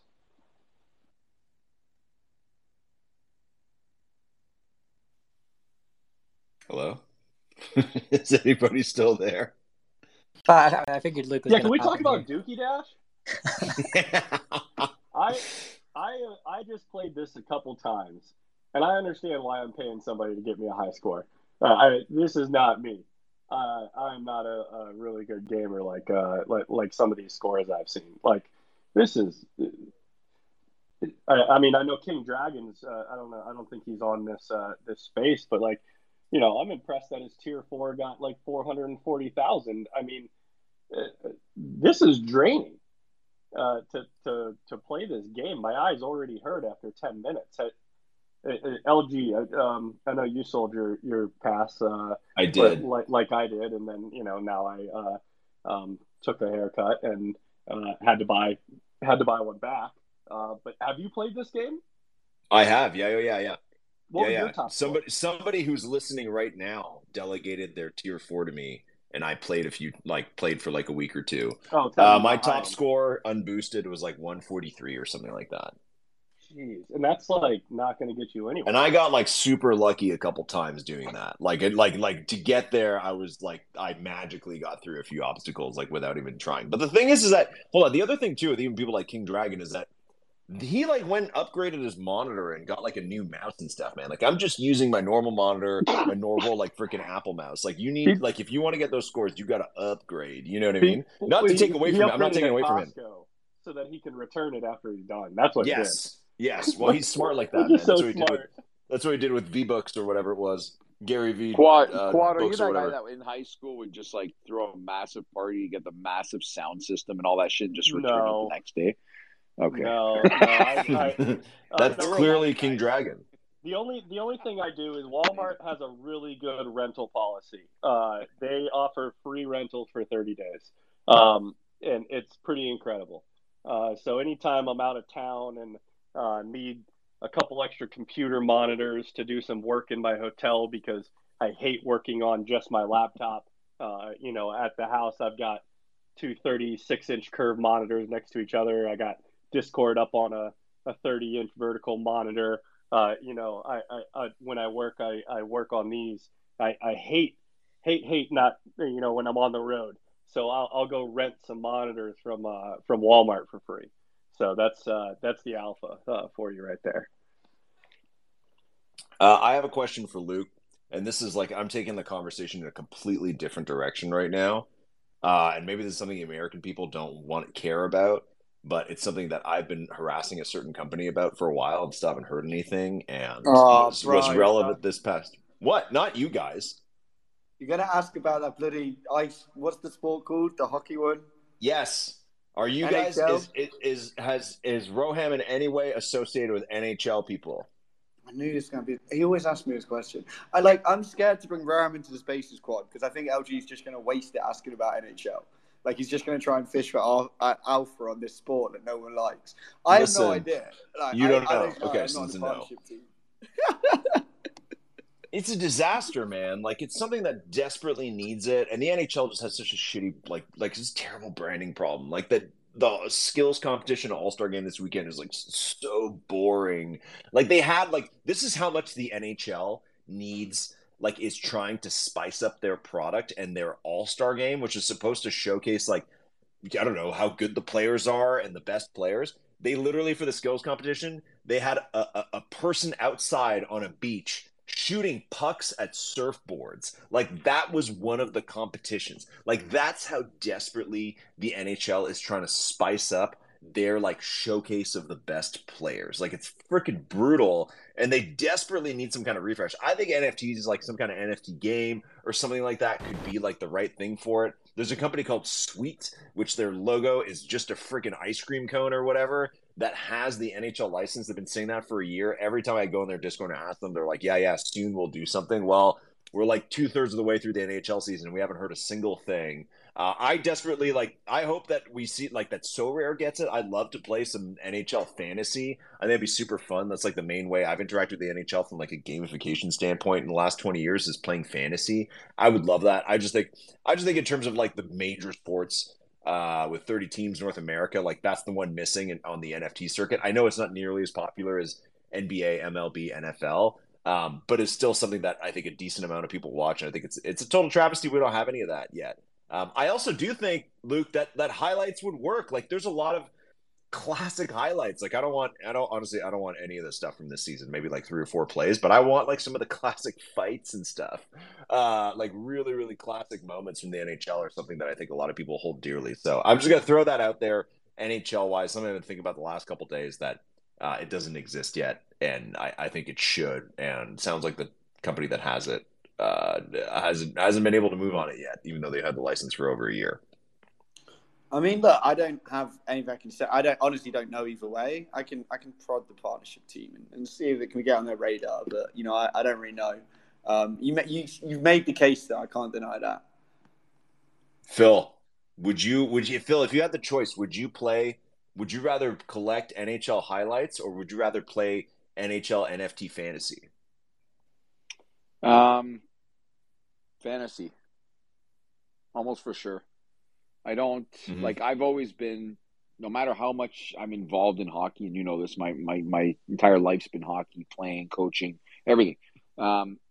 As much as I'm involved and obsessed with hockey, for me, outside of the Toronto Maple Leafs, I don't really watch NHL games. I don't care. And I do play fantasy hockey though, and that keeps me kind of tuned in with everything else that goes on in the league. Like I can go watch any hockey game when it comes to junior hockey or anything else local and stuff like that. But when it comes to the NHL, I can't just put on another NHL game. I don't care about it. I don't care what other teams are doing. I don't care to collect from other teams. It would have to have a fantasy aspect for me to really get into it, almost for sure. I think so. I mean, I can't. I don't know. It's just like soccer. I'm a huge soccer fan, but I don't really care to collect these NFTs. Do you know what I mean? Right? But so rare, I'm dialed in because I can do something with them, right? And that'll keep me interested. But the rest, I don't have much interest. I don't know. It's hard to understand because when it was just Top Shot, I'm like, holy shit! When all these other sports come out with NFTs, I'm going to be all over this, buying absolutely everything, right? But that hasn't been the case for whatever reason. Well, things have changed, but that's too, it, right? Exactly. Like Exactly. things have really changed, you know. So it's not just like, because Top Shot was like the only thing for a long time. Like there weren't really too many other NFTs that people wanted to get, and also just like it was the only sport. Whereas now it's significantly different. Luke, or maybe even Christian, you guys know this. Like, do you know like the strike approach of creating like a fighting game? Is that something we can expect from other Dapper properties anytime soon, or is that like a unique Strike thing to go and make? And again, don't tell us, like, don't go and say, hey, All Day is going to have a game as well. You don't have to say that. But I mean, like, that direction of getting the NFTs into game pieces sometime soon, is that something that's a broader consideration on the Dapper and Flow side right now? Or is that purely a Strike thing? I think so. As a consideration, I think nothing will be off the table in the sense that, like, the beauty of the Dapper Sports ecosystem is that UFC Strike can do this and try it and see how it works for them, and the leaders and the other products can watch and see. So obviously, like, if this is like insanely successful with UFC Strike, then the other products will be like, okay, how might we want to do similar? How might we replicate from it? Like, I think I've said this before. I'm not sure if it's on public space or not, but Mr. Beast, the YouTube creator, he often talks about how part of his success was him and like 3 of his mates just grind out content and then would compare notes. And the idea would be that one of them might make a mistake, but then the rest could learn from it. And one of them might do something good, and then he could share it with the rest of them.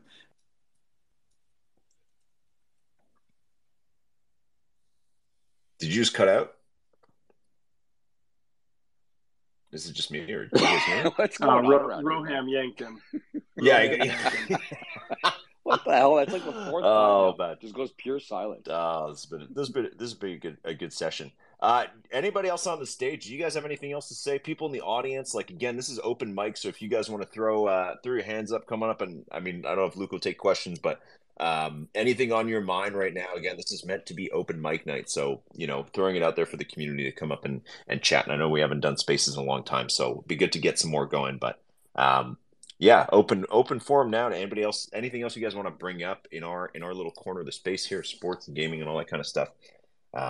Open mic. Well, I have to give an update while people are thinking about their their thoughts and questions if they have any. So, infamously speaking, we had a certain character come on Spaces a while back, became a hit sensation, in at least in our community. So for those who have been listening for a while, you remember Jabril, the potential superstar soccer player that we were trying, who lives in Nigeria, came on our Spaces, couldn't focus for more than 5 minutes because we had Gina on stage and other women, and he just couldn't focus. He kept asking to privately speak to them. That's all he wanted to say. But then he would realize, oh, wait a second, I'm here to talk soccer, and I want to actually be a professional soccer player. So the last we heard from him was a long time ago, where he was supposed to put a kind of demo video for us because he claims to be one of the best players in Nigeria that nobody has discovered. And he's young. He's like 19 or 20. And he was going to put a demo video for us, and we were going to kind of send it around and see what we can do. Not that there's anything we can really do. We don't have that much pull. But we were going to send it around and try to get some eyes on him and see if he can get a tryout with somebody. Maybe even Wagme United or Crawley Town, whatever the hell they're called. Something like that. Something crazy like that. Anyways, We waited for weeks and months and months. The only video he posted was of him playing against, like, I don't know, like 10-year-olds maybe, and not even. Like, he was just, nobody knows what he was doing. And he just couldn't get us that 10-second clip despite having the cell phone and all that. We just said, get your buddies to videotape you playing for 5 minutes or something, 10 seconds, whatever it was. It never happened. Then he accused us of not being able to help him out and not wanting to help him out. And we had to go over this with him many times that, listen, man, get us a video and we will do everything we can to get some eyes on you and maybe get you a tryout. I don't know, something. He wants to get out of Nigeria. And I completely get it. So the latest on him is I talked to him recently. All right. He is no longer a soccer player. Okay. That's gone. Doesn't play. He's not looking to play soccer anymore. He is now an architect and he wants to move to Canada and he wants help moving to Canada. So if anyone out there wants to marry Jabbar, oh my God. It shifted, which bugs me because we defended him for so long saying, listen, no, he's not really looking for this kind of stuff. Like, we legitimately think he wants to play soccer and he doesn't know how to find a way out of Nigeria and the area he lives in to do it.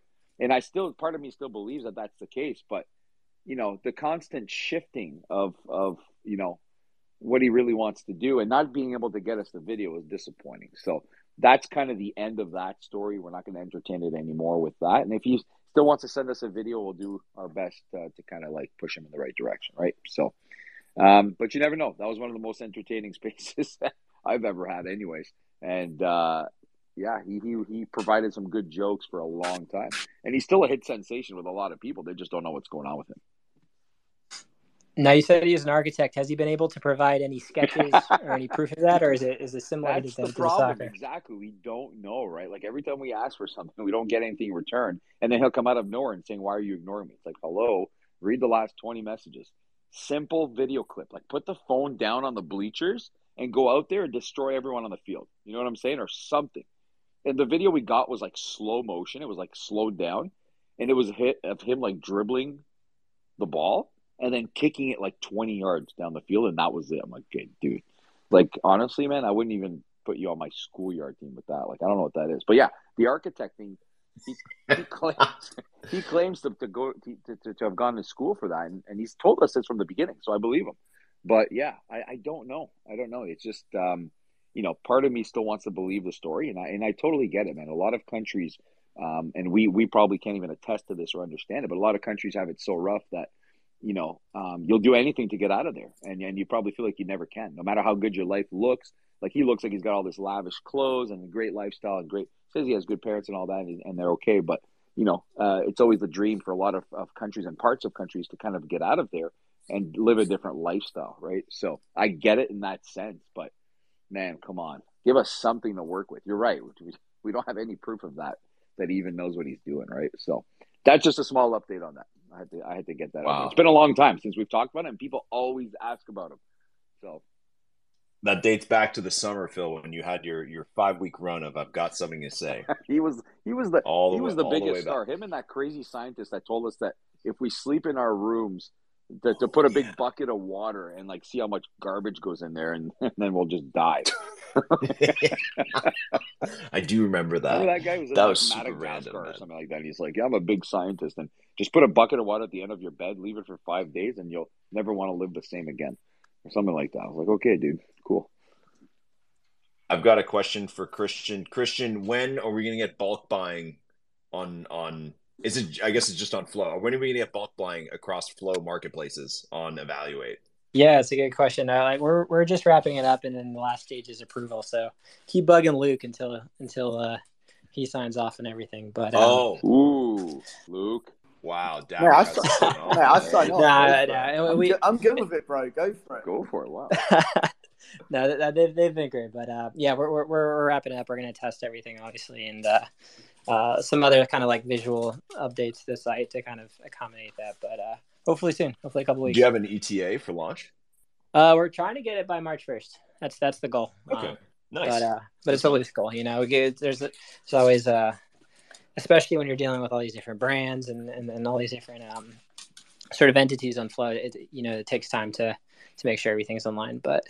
Yeah, I'm excited. You know, I think that the cool thing is that we're enabling mass mass buying before, or maybe only mass selling. So hopefully people won't be dumping their assets, or they won't be able to on our site. But yeah, I'm excited. Mm-hmm. I think all of us have spent like hours at a time buying up things on Flow, so we think it could be an interesting feature.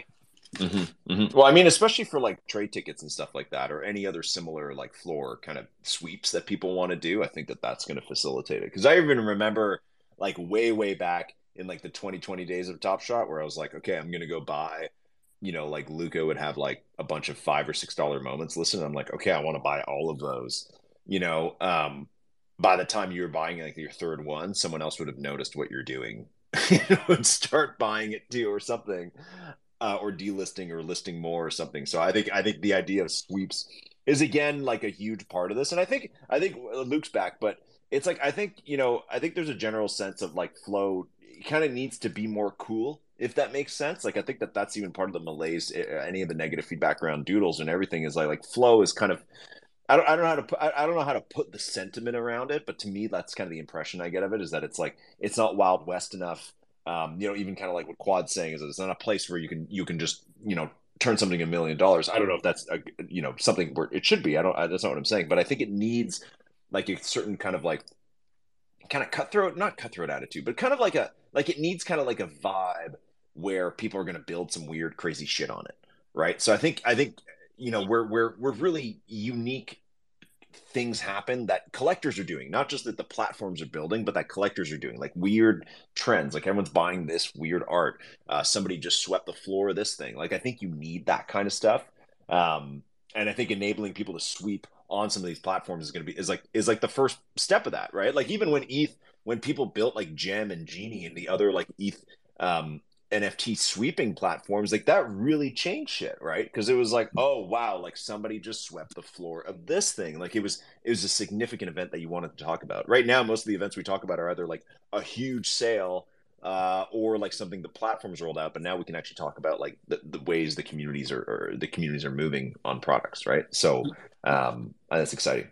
Yeah, I think that's totally right. And I'm also excited. I don't know if you guys have been following like Lilyco.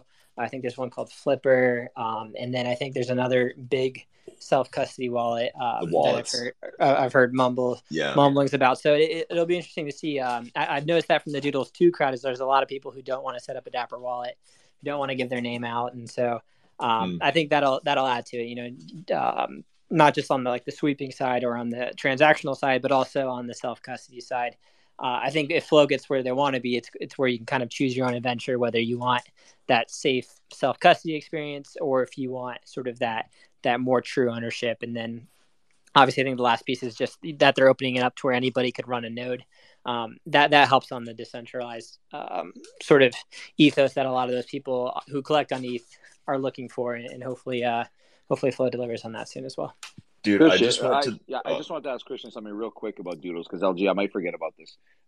So I don't want to go too far off topic, but Christian, you seem to know, you're in tune with this stuff, and I did want to ask you earlier if you thought Doodles' move to Flow was a good move, and it seems that the vibes I'm getting from you is that it is. But for somebody who like me, who doesn't have any kind of stake in Doodles whatsoever and never has, and maybe I'm intrigued in getting into it. What's and this is not financial advice by any means from you, but what's the play? Like, what are we doing here? What do I start? Yeah, seriously, man. What am I waiting for here? Like, do I buy like just those little socks, or there's that pass thing that keeps going down in price? We were looking at it when it was like $200, and I'm like, is that the play to get one of those? Like, what should we be doing? Because I assume there's other people like me. That's a great question. Yeah. Right. So yeah, my wife is really into the Doodles community. So I've gone to all the events. I used to have one, but now, I've been on the sidelines. I bought a duplicator. I think that's probably a longer term play now, but I like the Genesis boxes. I've noticed, I think Pranksy bought up like 1 million of them. The team has been going and buying them. And I think that's more of like probably analogous to the NBA Top Shot experience because they've announced that there are Grail or super rare items inside those. Right now, I've been buying up the wearables. I don't know if it's advisable because a lot of these, there's going to be, the goal for them is to bring millions of people into the Doodle ecosystem. So I don't, sometimes when, you're buying like a common shirt for $50, you're like, this might not work out. But I did buy some holographic socks. I think socks are going to be the currency of Doodles too, and I think people are sort of forming their affiliation around what color socks they have. So, yeah, go on Gaia, buy a pair of socks. You know, I'll give that financial advice. Spend $12, pick out a good color pair of socks that you like, and then get into the ecosystem. And big props for Gaia on how they delivered on that. I think there wasn't a ton of complaints or really anything that I saw in terms of like just being able to set up a wallet and go.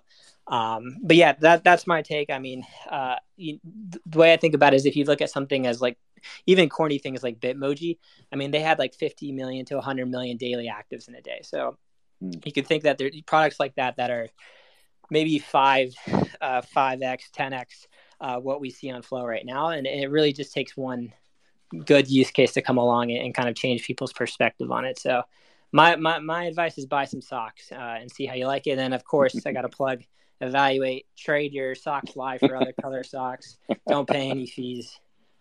Give it a shot. But that's my perspective on that. All right.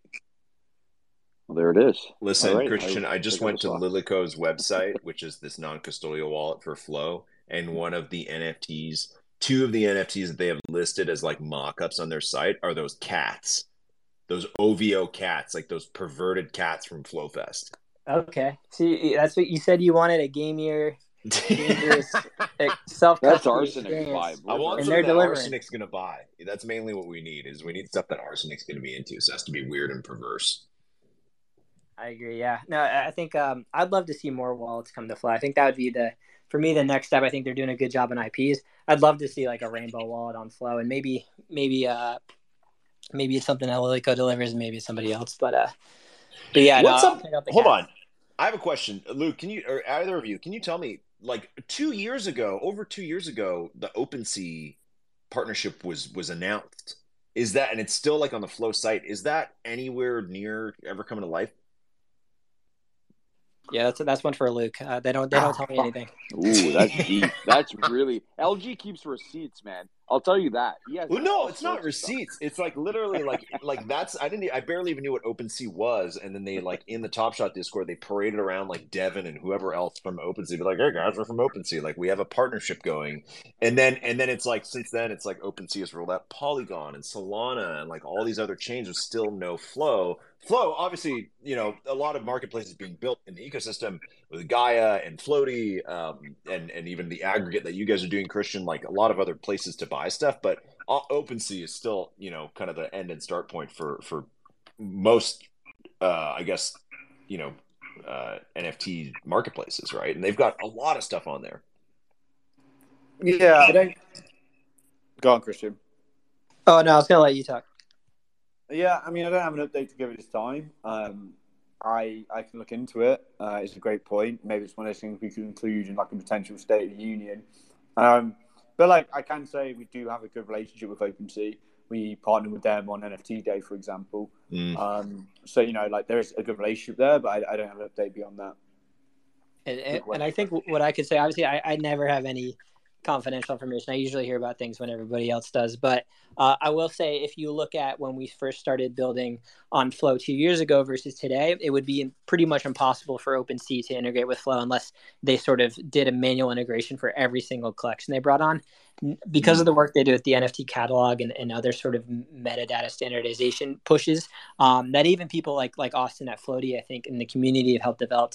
I think it would be easier and more possible for an OpenSea to come along. So whether or not the guys at Dapper and Flow sort of have that relationship there, and whether or not it's on OpenSea's roadmap is one thing, but I can't say that it's much more possible and likely now than it was in the early days when every single project was sort of building their own sort of concept of an NFT on Flow. Right. Okay. Got it. Yeah, that's a bit of a better explanation. So, okay, that makes sense. No, listen, it's not that important. Just something I remembered had been mentioned a long time ago, and I think is still listed on some sites. So, feel like that would,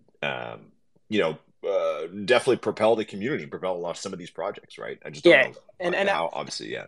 And I agree. I think they do have a good audience. But if you haven't checked out Gaia in a while, definitely check back. I think with their latest update, they've been delivering features, and it's been pretty consistent and reliable. So I think, I'd love, as much as I'd love to see OpenSea come in, it seems like OpenSea, when they added, I guess, like when you think of like Solana, I think everybody thought it was just going to crush Magic Eden. But Magic Eden really built a good community and a good product for Solana, and sort of, I think, retained that market share. So don't be surprised if some of these earlier flow marketplaces stick around, even if OpenSea were to get involved.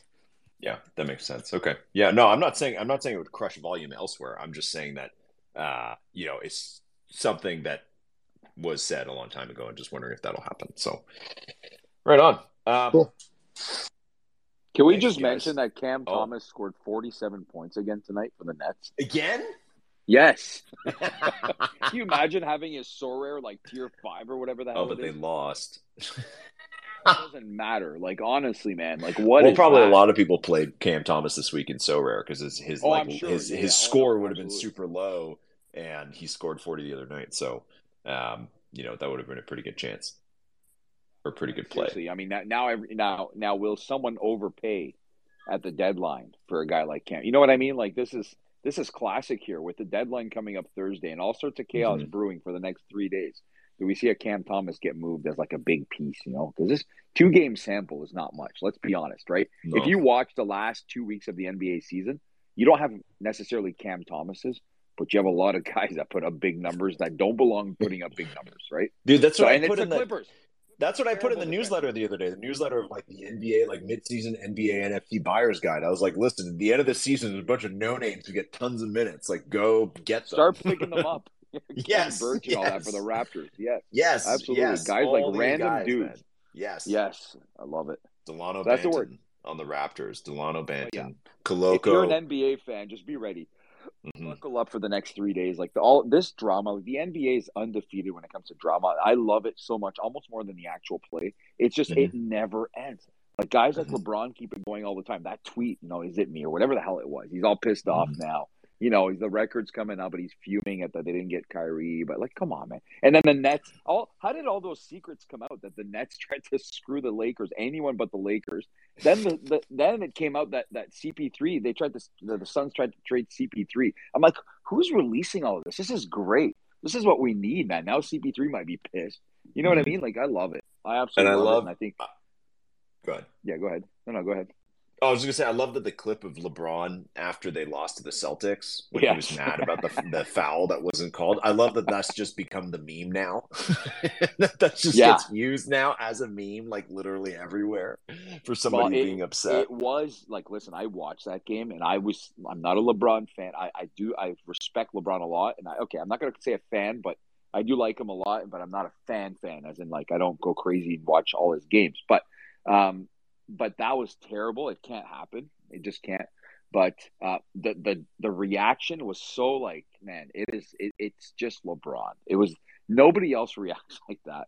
And then he went sulking on the bench for the entire overtime period. He played a little bit. It didn't work out. Then he sulked on the bench. And then the next game, LeBron is put in the exact same position with 24 seconds left. Lakers ball, tie game. He has the ball, and it's against the Knicks at MSG. And you would think that the Lakers play call would be, after all that happened, the NBA saying they made a mistake, you would think LeBron would drive the ball to the basket again. And if anyone touches even a whisker on him, there'd be a foul call. But the Lakers, for whatever reason, didn't call that play, and he dumped it off to AD, and AD just ran over like Brunson or something and took a charge. Like, hold on a second here. I'm not an NBA coach, but no other play I'm calling but LeBron driving to the basket. He either makes it like he usually does, or if anyone even makes a bit of contact with his jersey, they're getting the foul call to win the game this time, no matter what. I couldn't believe the call, man. But anyways, we're setting up for a couple of days here of pure chaos in the NBA. It's a beautiful thing. I can't wait. Really, really excited to follow this. Stephen A. Smith getting in a massive rumble on First Take this morning with Jay Williams. That was awesome for anyone who watched that. I enjoy that kind of stuff, man. It's a good time of the year right now. The NHL trade deadline comes up later. Like you said, LG, that NHL skills comp, man, when you're shooting pucks and then you know what the backup plan was? Let's announce Toronto is next year. That's the backup plan. Like if everyone's mad, let's try and switch. And it did change things. I was like, oh shit, all right, okay, well, it's gonna be a good one next year. Going to Toronto, right? Yeah. Like seriously. But even that surfboard thing, man. You see the way guys were shooting the puck? They were shooting the puck like they were shooting a kill, and pucks were ending up in the ocean. But it doesn't matter. Like if you need to sink to that low of being like, terrible. let's have them shoot at surfboards, then it's like, you know what? Just don't have the event. Just don't bother with the event because it's ridiculous. It's so stupid. Like I miss back in the day. It was like, okay, who has the hardest shot? Who's the fastest skater? Like just the simple shit. Like that was interesting because some of the dudes, like what was it, Al McInnes back in the day? His slap shot was like 105 miles. That was an hour. entertaining. It was like like berserk because you're like, oh shit, like the slap shot could literally like punch a hole in my skull. Like, but it's a gimmick now. Crazy. It's all gimmicks, right? It's Yeah, all gimmicks. it's just silly. We're almost at the stage where they just announced that the NHL is down 22% viewership wise in the US. We're almost at the stage where I feel like they're going to bring the glowing puck back. Yes. You know what I mean? Like, do you American seriously. guys remember that on Fox? Do you ever watch Oh my Fox in the God. 90s when they got the hockey contract? They got the NHL contract, and you watch Fox on a Saturday afternoon, and since American people, and I'm sorry to single you out, Americans, but Americans would complain that they couldn't see the puck when they were watching the broadcast, so Fox put a chip in it. It was groundbreaking technology in like 1997. They put a chip in the puck so that it would glow in the cameras. And when somebody like would NBA shoot Jam it, style. yes. Yeah. And yes, exactly. Like it'd glow blue. And then when somebody would take a slap shot, it would like turn red, like a rocket, so that the audience could see it because hockey was so hard to follow.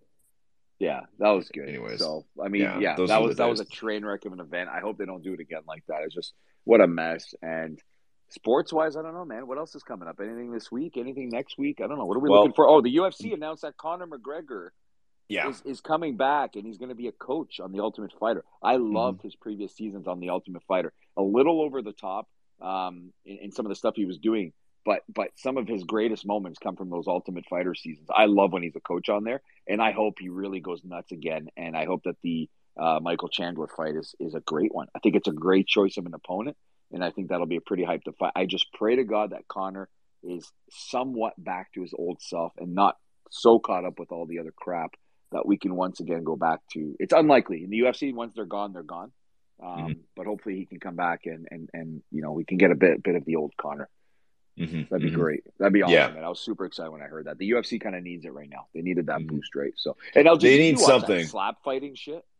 Yes, I catch some of the highlights on Instagram sometimes, man. And sometimes the guy is like passed out. Dude, I can't watch that. I don't even know. Like, I can watch UFC and everything that happens in the UFC, but that shit I can't watch. It's like a defenseless person getting smashed in the head. I don't understand the entertainment there. I don't get it. It's pretty messed up. It is pretty messed up. It's just taking a free shot at somebody. Where is that? How is that safe? I don't even understand how that's safe. I don't get where that's allowed or that's even a thing. I can't watch it. Guy's face is swollen. Have you seen that? And then he takes one more shot and he's all like messed dead. up. Oh yeah. Shit, man. I won't be. I've seen it. I don't know, man. You don't want to participate. You're not into no. it. No, I'm you're not even not watching into it. Yeah. And I watch all combat sports, so hell no. Would you do it? Would you play slap? No, absolutely. What not. if the person? What if it was like, okay, you have to beat one guy, and if you win, it's like $1 million, but he might slap you to death. One guy? Hold on, can I just take a slap for $1 million? Yeah, but you don't know what the guy's going to look like. So for all you know, it's like for $1 million, I'll take a slap in the head. You can knock me out if you want, sure, no problem. What if you die? Well, I mean, I would hope you don't. I mean, is there a strategy to take? Does your family get the $1 million? Do I get the $1 million if you die in the slap fight? Do I get it? Does it come to me? But like, is that even a thing? Like, that's what I'm saying though. Like, how is that like normal? Can you die from a slap? That's the main question I have. Can you die from a slap? I'm sure. Yes, a well-placed slap. In the temple, man, could definitely kill you. That's let crazy. Alone do it for $1 million. Would you do it for 2,000 to show and an extra 2,000 to win? Because that's what they get paid. $2,000? Take a big slap. Get out of here, man. I swear. Dude, get out of the contract. Here. That's ridiculous. 2,000 show, 2,000 win. It's the old UFC model. Phil, mate, I would pay $2,000 to slap you. Whoa. I'll take a slap from you, man. I probably wouldn't even blink. Maybe Luke, if there's ever a Top Shot convention again, or if there ever is one period, then we can organize a slapping competition. That's a good question. Hold on, LG. That's a good point. Luke, are you guys doing anything at NFT NYC? I don't think. I mean, obviously, each platform might end up doing something unique, but I don't think that like Flow's going to have a big presence or like Dapple in general. But that's just me guessing at the moment because, like, for example, with the hackathon that we just announced, like that's kind of more exciting for us to be doing on Flow at the moment. Right. NFT NYC is a lot of fun. It is, and like this is me talking personally, I just don't think projects that do stuff there see much from it. And I think whilst it's a lot of fun, I think that on the flow side at least, we're focused on building, developing, and driving results. But I can't speak for every product on the Dapper Sports ecosystem. But I wouldn't expect to see big things, to be honest. Because also April's a terrible time of year. I don't know what you guys think on that, but it just seems like a bad time to do it. Yeah, I mean, I'm sure it's a weird time to do it. The NFT NYC people were so freaking greedy, man. That's the third one in 18 months. It's ridiculous. So I'm happy that Ape Fest is decoupling from that, and I think that'll kind of sink it. But Luke, actually, you guys are for Top Shot and All Day. You guys are going to Mint Collective, which is pretty cool. They're going to like the trade show it as well. Yeah, right? not just turning up, but like sponsoring it and being part of the event in a fun sort of way as well. Where are you? What is this freaky echo I hear when I talk to you? Sorry. I'm just at home, Luke. I don't know. Now I'm getting criticised for it. Are you in a metallic room? No. I'll wait. Let me move my plate out of the way. Maybe this is better. Is this better? No. Anyways, I need to go. I need to go eat dinner. This has been a good chat. Phil, the other thing I wanted to talk about was So Rare MLB stuff, but maybe we can save a bit of that alpha for next week. That's some juicy stuff because we've been yeah. talking about this for a long time now, or at least a decent amount of time in the last month, and there's a lot to be said there and a lot to kind of. Yeah, I think we save it for another time, but that's a discussion that anyone who's into So Rare, I think, would be interested in hearing and kind of maybe being part of, because I've been pretty aggressive on the market, and even Candy has picked up a lot too. Candy has like doubled their sales this past week, so clearly people get into baseball mindset. I think MLB So Rare has a lot of potential this season. They're gonna have a full season. So anyways, let's save that for next week and everything else. Guys, everybody, thanks for joining. Great to talk to you all. Thank you for the heated and intelligent conversations. For the great opinions. And Phil, let's run it back next week. Let's do this again next Monday. Let's do it. Thanks, all everyone. Right, good night, everybody. Cheers, guys.